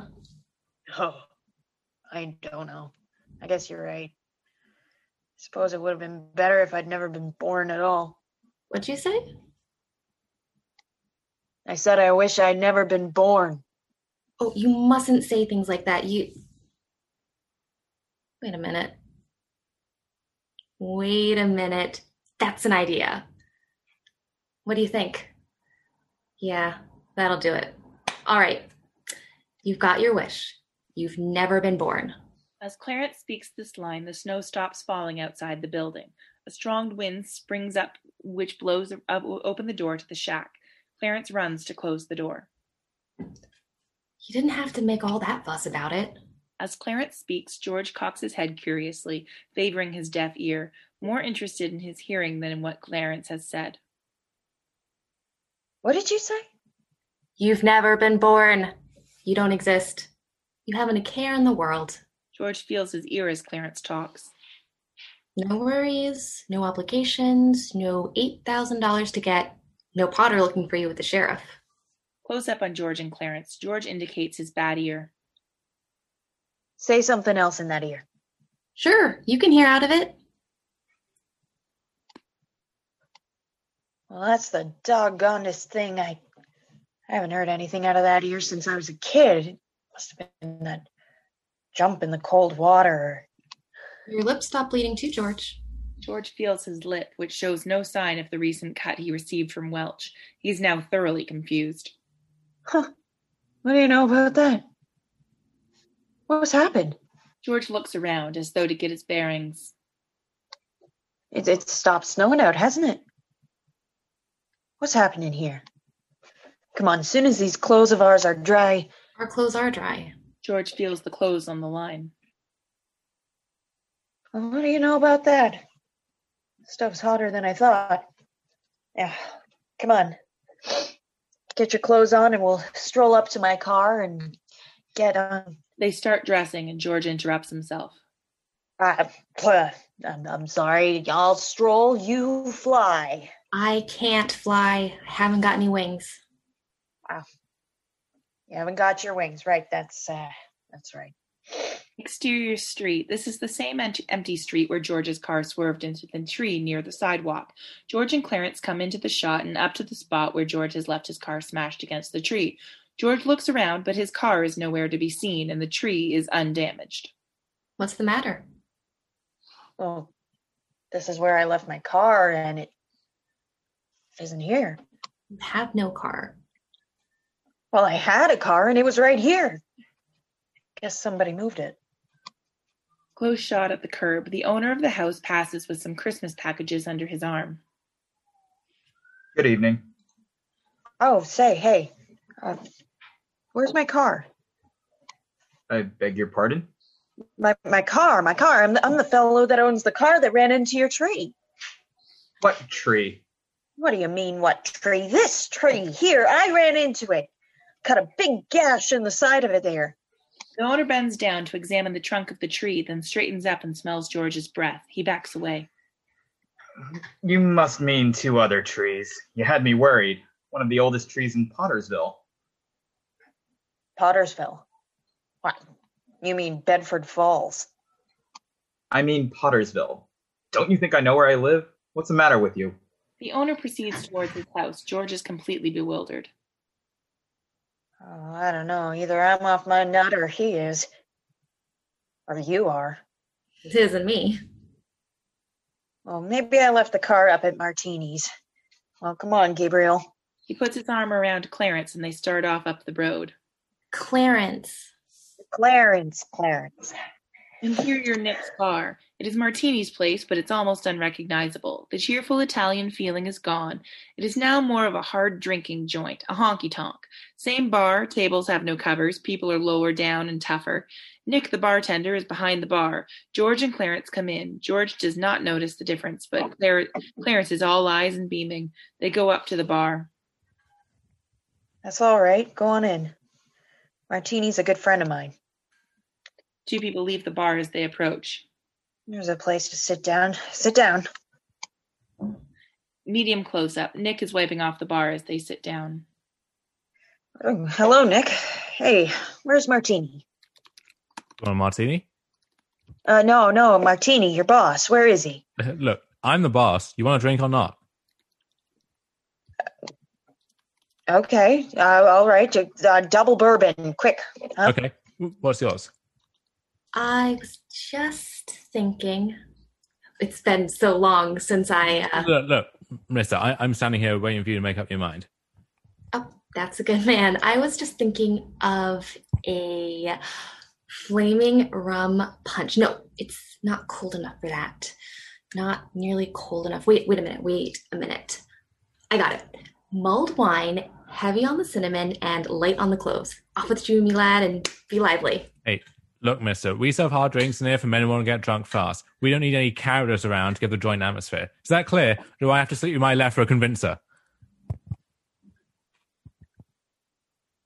As he says this, Nick leans over the counter and puts his left fist nearly in Clarence's eye. Clarence is puzzled by this conduct. What's he talking about? Nick, just give him the same as mine. Huh? He's okay. Okay. Nick turns away to get the drinks. What's the matter with him?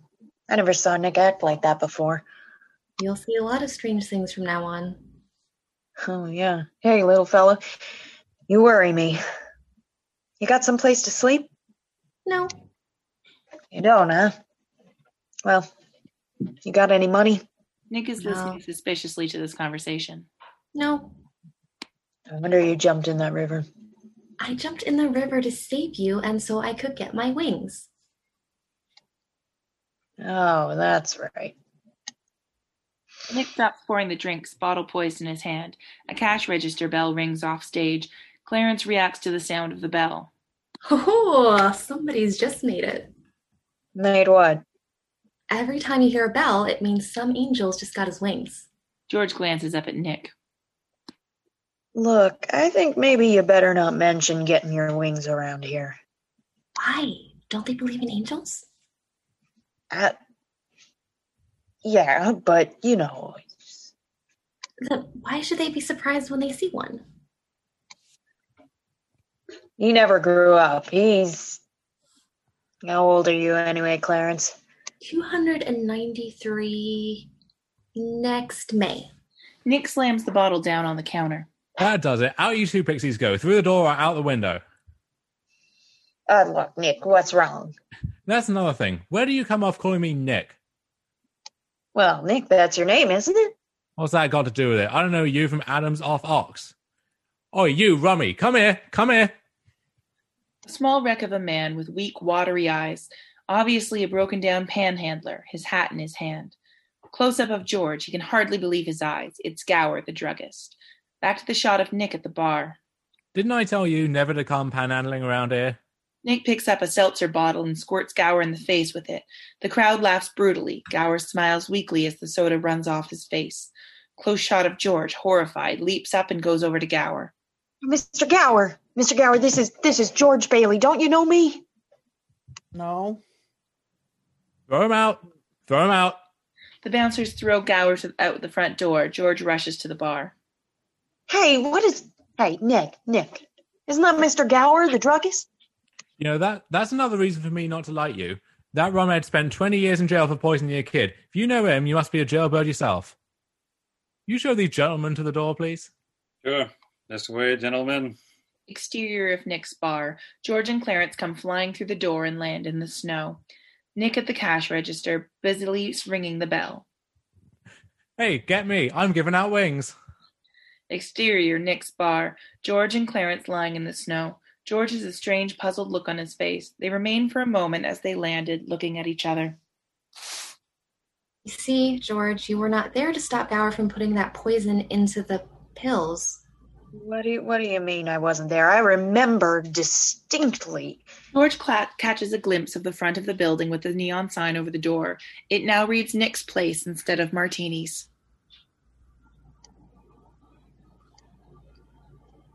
George and Clarence get to their feet. Hey, what's going on around here, huh?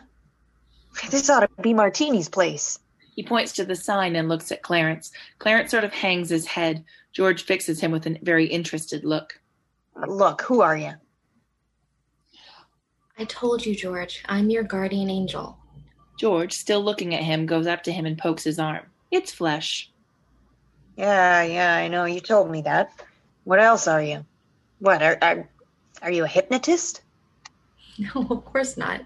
Well, then why am I seeing all these strange things?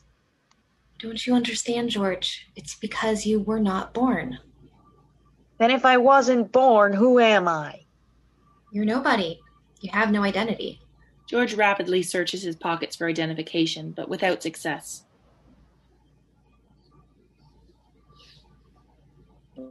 What do you mean, no identity? My name's George Bailey. George Bailey, you see? George Bailey. There is no George Bailey.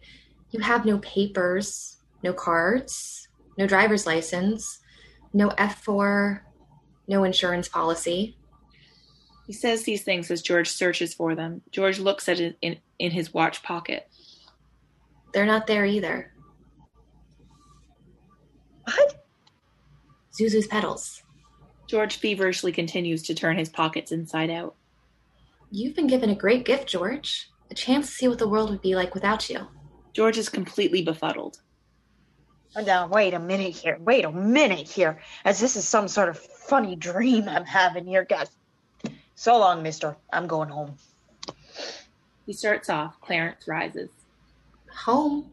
What home? Now shut up. Cut it out. You're crazy. That's what I think. You're screwy and you're driving me crazy too. I'm seeing things. I'm going home and I have to see my wife and family. Do you understand that? And I'm going home alone. George strides off hurriedly. Clarence slowly follows him, glancing up towards heaven as he goes. How am I doing, Joseph? Thanks. No, I didn't have a drink. Exterior street. George moves into the scene. The sign bearing the name of the town reads Pottersville. George looks at it with surprise, then starts up the street towards the main part of town. As he goes, the camera moves with him. The character of the place is completely changed. Where before it was quiet, orderly town, now it has a nature like a frontier village. We see a series of shots of nightclubs, cafes, bars, liquor stores, pool halls, and the like, with blaring jazz music issuing from the majority of them. The motion picture theater has become a burlesque house. Gower's drugstore is now a pawnbroker's establishment, and so on. Close shot, George stops before what used to be the offices of the Building and Loan. There's a garish electric sign over the entrance reading, "Welcome, Jitterbugs." A crowd of people are watching the police who are raiding the place, dragging out a number of screaming women whom they throw into patrol wagon. George talks to one of the cops. Hey, where did the Building and Loan move to? Building and what? The Bailey Building and Loan. It was up there. They went out of business years ago. George sees the struggling figure of Violet Bick, arrayed as a chart, being dragged into the patrol wagon. Hey, Violet. Hey, listen, that's Violet Bick. I know. I know that girl. The cop shoves George to one side. He looks around and sees Ernie's taxi cruising slowly by. Hey, Ernie. Exterior street. Ernie stops the cab and George enters it. Ernie, take me home. I'm off my nut. Where do you live? Now, doggone it, Ernie, don't you start pulling that stuff. You know where I live. 23 Sycamore. Now, hurry up. Okay. 23 Sycamore? Yeah, hurry up. Zuzu's sick. All right. He pulls down the flag on the meter and starts the cab. Interior cab, medium close-up on George and Ernie. Ernie is puzzled by the stranger. Look here, Ernie, straighten me out here. I've got some bad liquor or something. Listen to me now. Now, you are Ernie Bishop, and you live in Bailey Park with your wife and kid, right? Well, that's right, isn't it? You've seen my wife? I've seen your wife. I've been to your house 100 times. Look, Bud, what's the idea? I live in a shack in Pottersfield, and my wife ran away 3 years ago and took the kid. I ain't never seen you before in my life. Okay, just step on it. Just get me home. Ernie turns to the driving, but he's worried about his passenger. As he passes the burlesque house, he sees Bert the cop standing beside the police car. Attracting his attention, he motions to Bert to follow him, indicating he has a nut in the back. Bert gets into his car and follows. Wipe to George's house at night. Medium long shot, the taxi pulls up to the curb and stops. The cab is parked. George gets out and looks at the house. This the place? Of course it's the place. Well, this house ain't been lived in for 20 years. Exterior house. George is stopped momentarily by the appearance of the house. Windows are broken, the porch sags, one section of the roof has fallen, doors and shutters hang askew on their hinges. Like a doomed man, George approaches the house. Exterior cab. The police car is pulled up beside the cab, and Bert and Ernie stand watching George's actions. Oh, what's up, Ernie?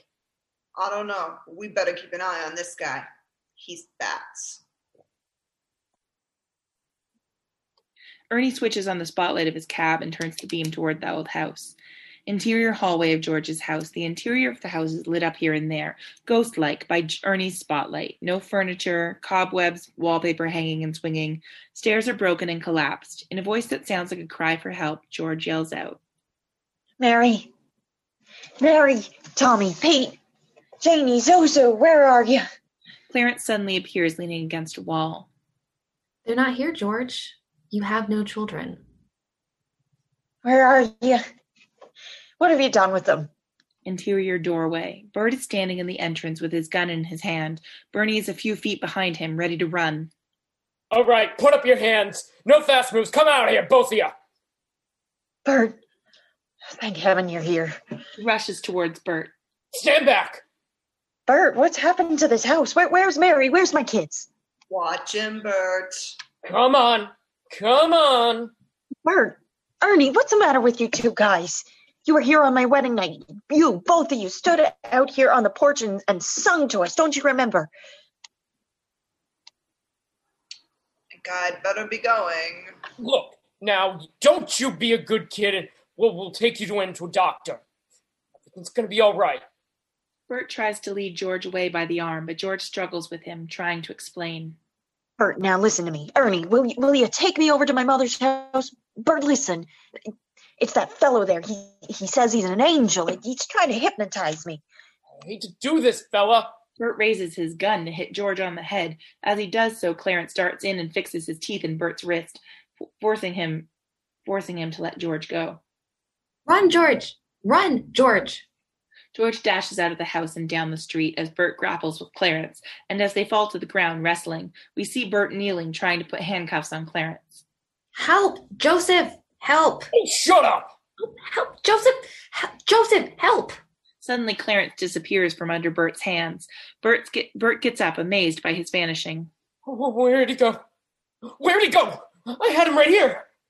Ernie's hair is now standing on end with fright. I need a drink. He runs out of the scene. Which way did they go? Help me find them. Exterior Bailey home, night. George runs up the path to the front door of the house and raps on the door. He rings the bell and taps on the glass when his attention is caught by a sign on the wall reading Ma Bailey's boarding house. Medium close-up of George at the door. The door opens and a woman appears. It is Mrs. Bailey, but she's changed amazingly. Her face is harsh and tired. In her eyes, once kindly and understanding, there is now cold suspicion. She gives no sign that she knows him. Well? Mother, what do you want? It is a cruel blow to George. Mother, this is George. I thought sure you'd remember me. George who? If you're looking for a room, there's no vacancy. She starts to close the door, but George stops her. Oh, Mother, please help me. Something terrible's happening to me. I don't know what it is. Something's happening to everybody. Please, let me come in. Keep me here until I get over it. Get over what? I don't take in strangers unless they're sent here by somebody I know. Well, I know everybody you know. Your brother-in-law, Uncle Billy. You know him? Well, sure I do. When'd you last see him? Today, over at the house. That's a lie. He's been in the insane asylum ever since he lost his business, and if you ask me, that's where you belong. She slams the door shut in George's face. George stands a moment stunned, then he turns and runs to the sidewalk until his face fills the screen. His features are distorted by the emotional chaos within him. We see Clarence leaning on the mailbox at the curb, holding his volume of Tom Sawyer in his hand. Strange, isn't it? Each man's life touches so many other lives, and when he isn't around, he leaves an awful hole, doesn't he? I've heard of things like this. You got me in some kind of a spell or something. Well, I'm gonna get out of it. I'll get out of it. I know how too. The last man I talked to before all of this stuff started happening to me was Martini. You know where he lives? Sure, I know where he lives. He lives in Bailey Park. They walk out of the scene. Exterior cemetery. George and Clarence approach the trees from which the Bailey Park sign once hung. Now it is just outside the cemetery, with graves where the houses used to be. Are you sure this is Bailey Park? Well, I'm not sure of anything anymore. All I know is this should be Bailey Park, but where are the houses? The two walk into the cemetery. You weren't here to build them. Close moving shot. George wandering like a lost soul among the tombstones. Clarence trotting at his heels. Again, George stops to stare with frightened eyes at a tombstone. Upon it is graved a name, Harry Bailey. Feverishly, George scrapes away the snow covering the rest of the inscription, and we read, "In memory of our beloved son, Harry Bailey, 1911 to 1919. Close shot, George and Clarence. Your brother, Harry Bailey, broke through the ice and was drowned at age 9. That's a lie.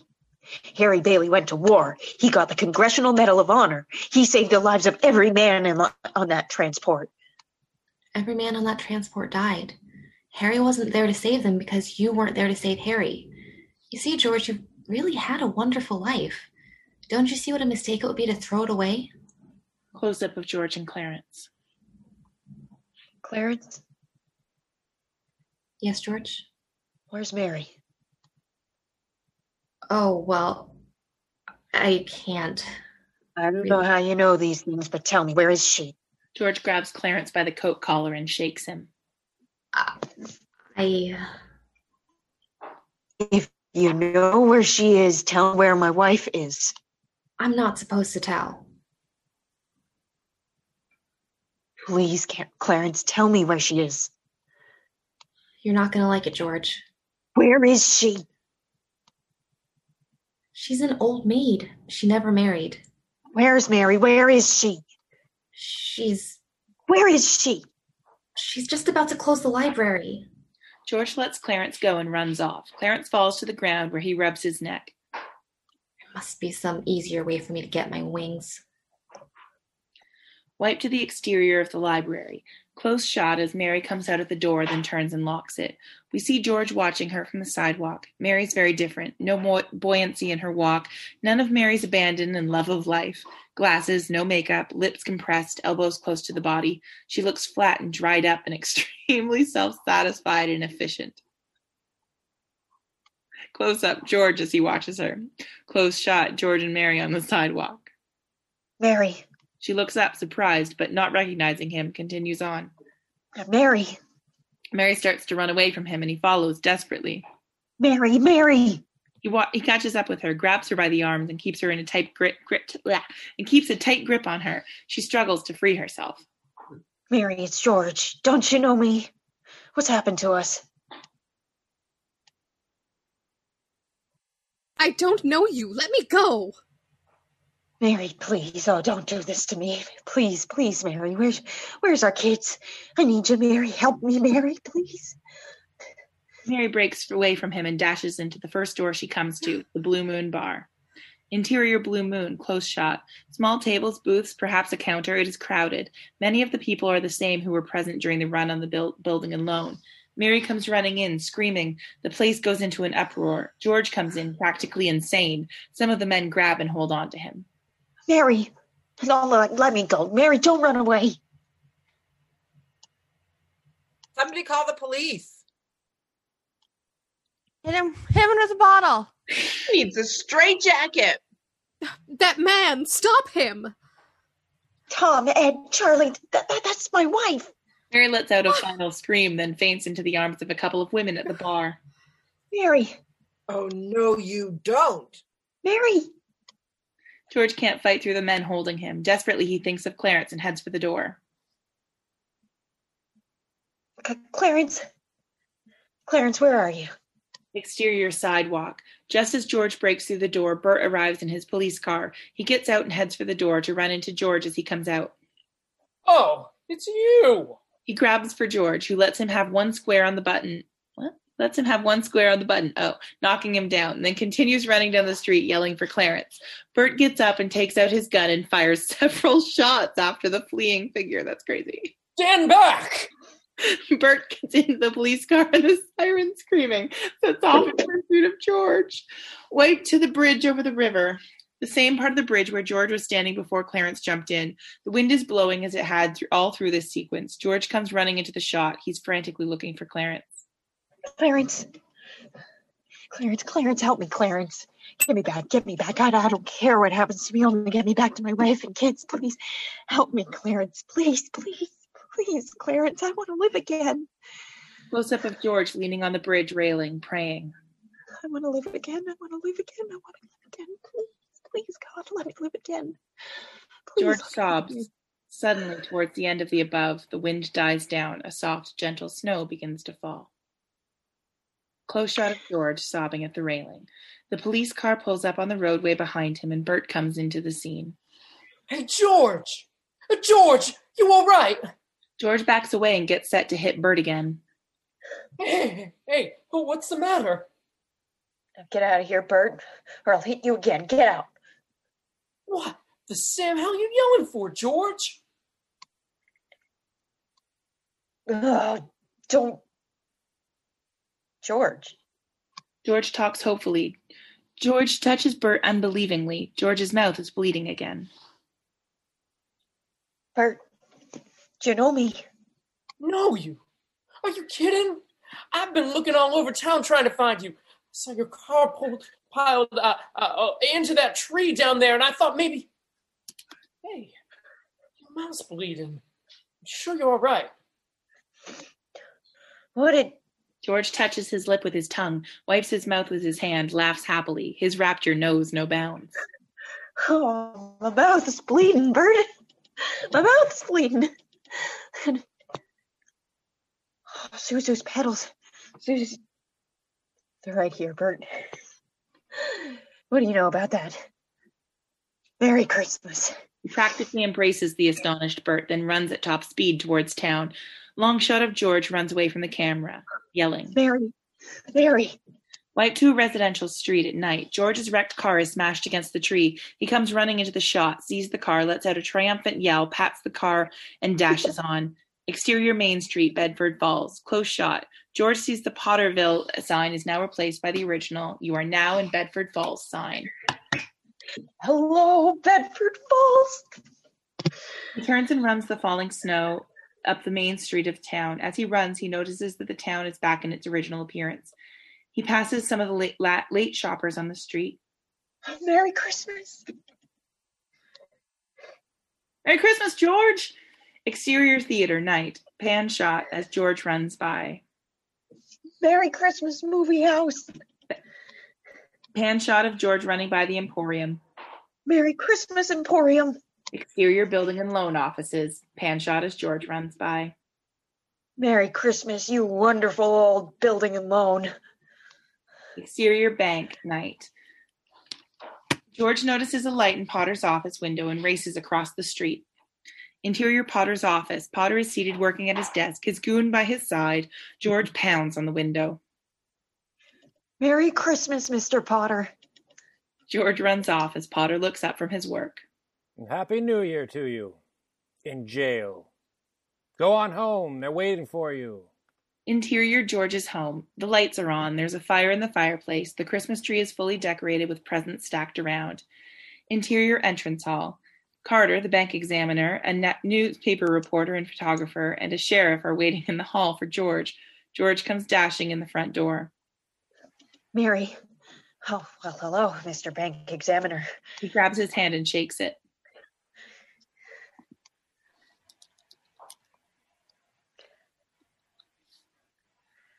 Mr. Bailey, there's a deficit. You've disarmed me with your vigorous handshaking.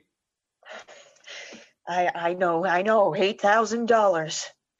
George, I've got a little paper here. I'll bet it's a warrant for my arrest.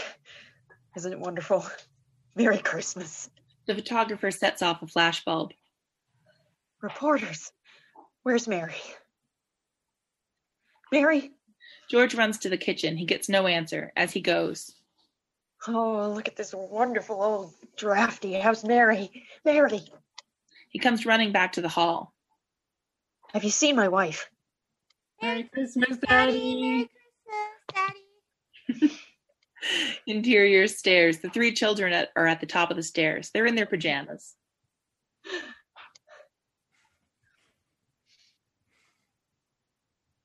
George starts to run up the stairs, and the old familiar knob on the banister comes off in his hand. He kisses it lovingly and puts it back, then continues up the stairs. Oh, Pete, kids. Janie, Tommy. He takes them in his I arm. can eat you up. Top of the stairs. George and the kids, and he is hugging them. Where's your mother? She went looking for you with Uncle Billy. Zuzu comes running out of her bedroom. George crushes her to him. Daddy! Oh, Zuzu. Zuzu, my little ginger snap. How do you feel? Fine. And not with a snitch of a temperature. Not a smidge of... Interior hallway. As Mary comes through the door, breathless and excited. The four men are watching with open mouths. Oh, hallelujah. Hello. George, darling. On the stairs, Mary races up the stairs where George meets her in a fierce embrace. Mary. Oh, George, darling, where have you been? George and Mary embrace tearfully. Oh, George. Mary, let me touch you. Oh, you're real. Oh, George. You have no idea what's happened to me. You have no idea what happened. He stops her with a kiss. She leads him excitedly down the stairs. Well, come on, George. Come on downstairs, quick. They're on their way. All right. In the living room, Mary leads George, who is carrying a couple of kids on his back, to a position in front of the Christmas tree. Come on in here now. Now you stand right over there by the tree. Right there, and don't move. Don't move. I hear him now, George. It's a miracle. It's a miracle. She runs toward the front door and flings it open. Ad-lib sounds of an excited crowd can be heard. Uncle Billy, face flushed, covered with snow, carrying a clothes basket filled with money, bursts in. He's followed by Ernie and about 20 more townspeople. Come in, Uncle Billy. Everybody, in here. Uncle Billy, Mary, and the crowd come into the living room. A table stands in front of George. George picks up Zuzu to protect her from the mob. Uncle Billy dumps a basket full of money out onto the table. The money overflows and falls all over. Isn't it wonderful? The rest of the crowd all greet George with greetings and smiles. Each one comes forward with money. In their pockets, in shoe boxes, in coffee pots, money pours onto the table. Pennies, dimes, quarters, dollar bills, small money, but lots of it. Mrs. Bailey and Mrs. Hatch push towards George. More people come in. The place becomes a bedlam. Shouts of "Gangway, gangway" as the new bunch comes in and pours out its money. Mary stands next to George, watching him. George stands there, overcome and speechless, as he holds Zuzu. As he sees the familiar faces, he gives them sick grins. Tears course down his face. His lips frame their names as he greets them. Mary did it, George. Mary did it. She told a few people you were in trouble, and they scattered all over town collecting money. They didn't ask any questions, just said, if George is in trouble, count on me. You never saw anything like it. Tom comes in, digging in his purse as he comes. What is this, George? Another run on the bank? Charlie adds his money to the pile. Here you are, George. Merry Christmas. Ernie's trying to get some system into the chaos. The line forms on the right. Mr. Martini comes in bearing a mixing bowl overflowing with cash. Mr. Martini, Merry Christmas. Step right up here. I busted the jukebox, too. Martini dumps his money on the table. Mr. Gower enters with a large glass jar jammed full of notes. Mr. Gower! I made the rounds of my... Violet Bick arrives and takes out the money George had given her for her trip to New York. Oh, Violet Bick. I'm not going to go, George. I changed my mind. Annie enters, digging money out of her long stocking. I've been saving this money for a divorce, if ever I get a husband. Mr. Partridge, the high school principal, is the next donor. There you are, George. I got the faculty all up out of bed. And here's something for you to play with. He hands his watch to Zuzu. A man gives over some money. I wouldn't have a roof over my head if it wasn't for you, George. Ernie's reading a telegram he's just received. Just a minute. Quiet. Everybody. Quiet. Quiet. Now this is from London. Mr. Gower cables, you need cash. Stop. My office instructed to advance you up to $25,000. Stop. Hee-haw and Merry Christmas. Sam Rainwright. The crowd breaks into a cheer as Ernie drops the telegram on top of a pile of money on the table. Mr. Martini, how about some wine? As various members of the family bring out a punch bowl and glasses, Janie sits down at the piano and strikes a chord. She starts playing Hark the Herald Angels Sing, and the entire crowd joins in the singing. We see a series of shots of the various groups singing the hymn, and some people are still coming in and dropping their money on the table. Carter, the bank examiner, makes a donation. The sheriff sheepishly looks at George and tears the warrant in small pieces. In the midst of this scene, Harry, in naval uniform, enters, accompanied by Bert the cop. Hello, George. How are you? Oh, Harry. Mary, looks like I got here too late. Mary, I got him here from the airport as quickly as I could. Fool fell all over the place in the blizzard. Oh, Harry enters the scene. Harry, how about your banquet in New York? No, I left right in the middle of it as soon as I got Mary's telegram. Ernie hands Harry a glass of wine. Good idea, Ernie. A toast to my big brother George, the richest man in town. Once more, the crowd breaks into cheering and applause. Janie at the piano and Bert on his accordion start playing Old Lang Syne, and everyone joins in. Close shot on George, still holding Zuzu in his arms. Glances down at the pile of money on the table. His eye catches something on top of the pile and he reaches down for it.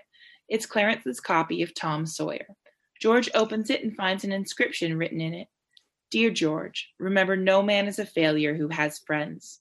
Thanks for the wings. Love, Clarence. Mary looks at the book. What's that? That's a Christmas present from a very dear friend of mine. At this moment, perhaps because of the jostling of some of the people on the other side of the tree, a little silver bell on the Christmas tree swings to and fro with a silvery tinkle. Zuzu closes the cover of the book and points to the bell. Look, Daddy. Teacher says every time a bell rings, an angel gets his wings. That's right. That's right. He looks up towards the ceiling and winks. Attaboy, Clarence.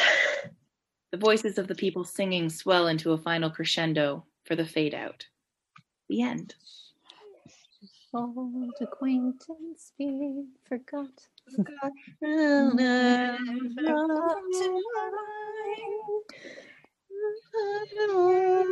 Acquaintance be forgot.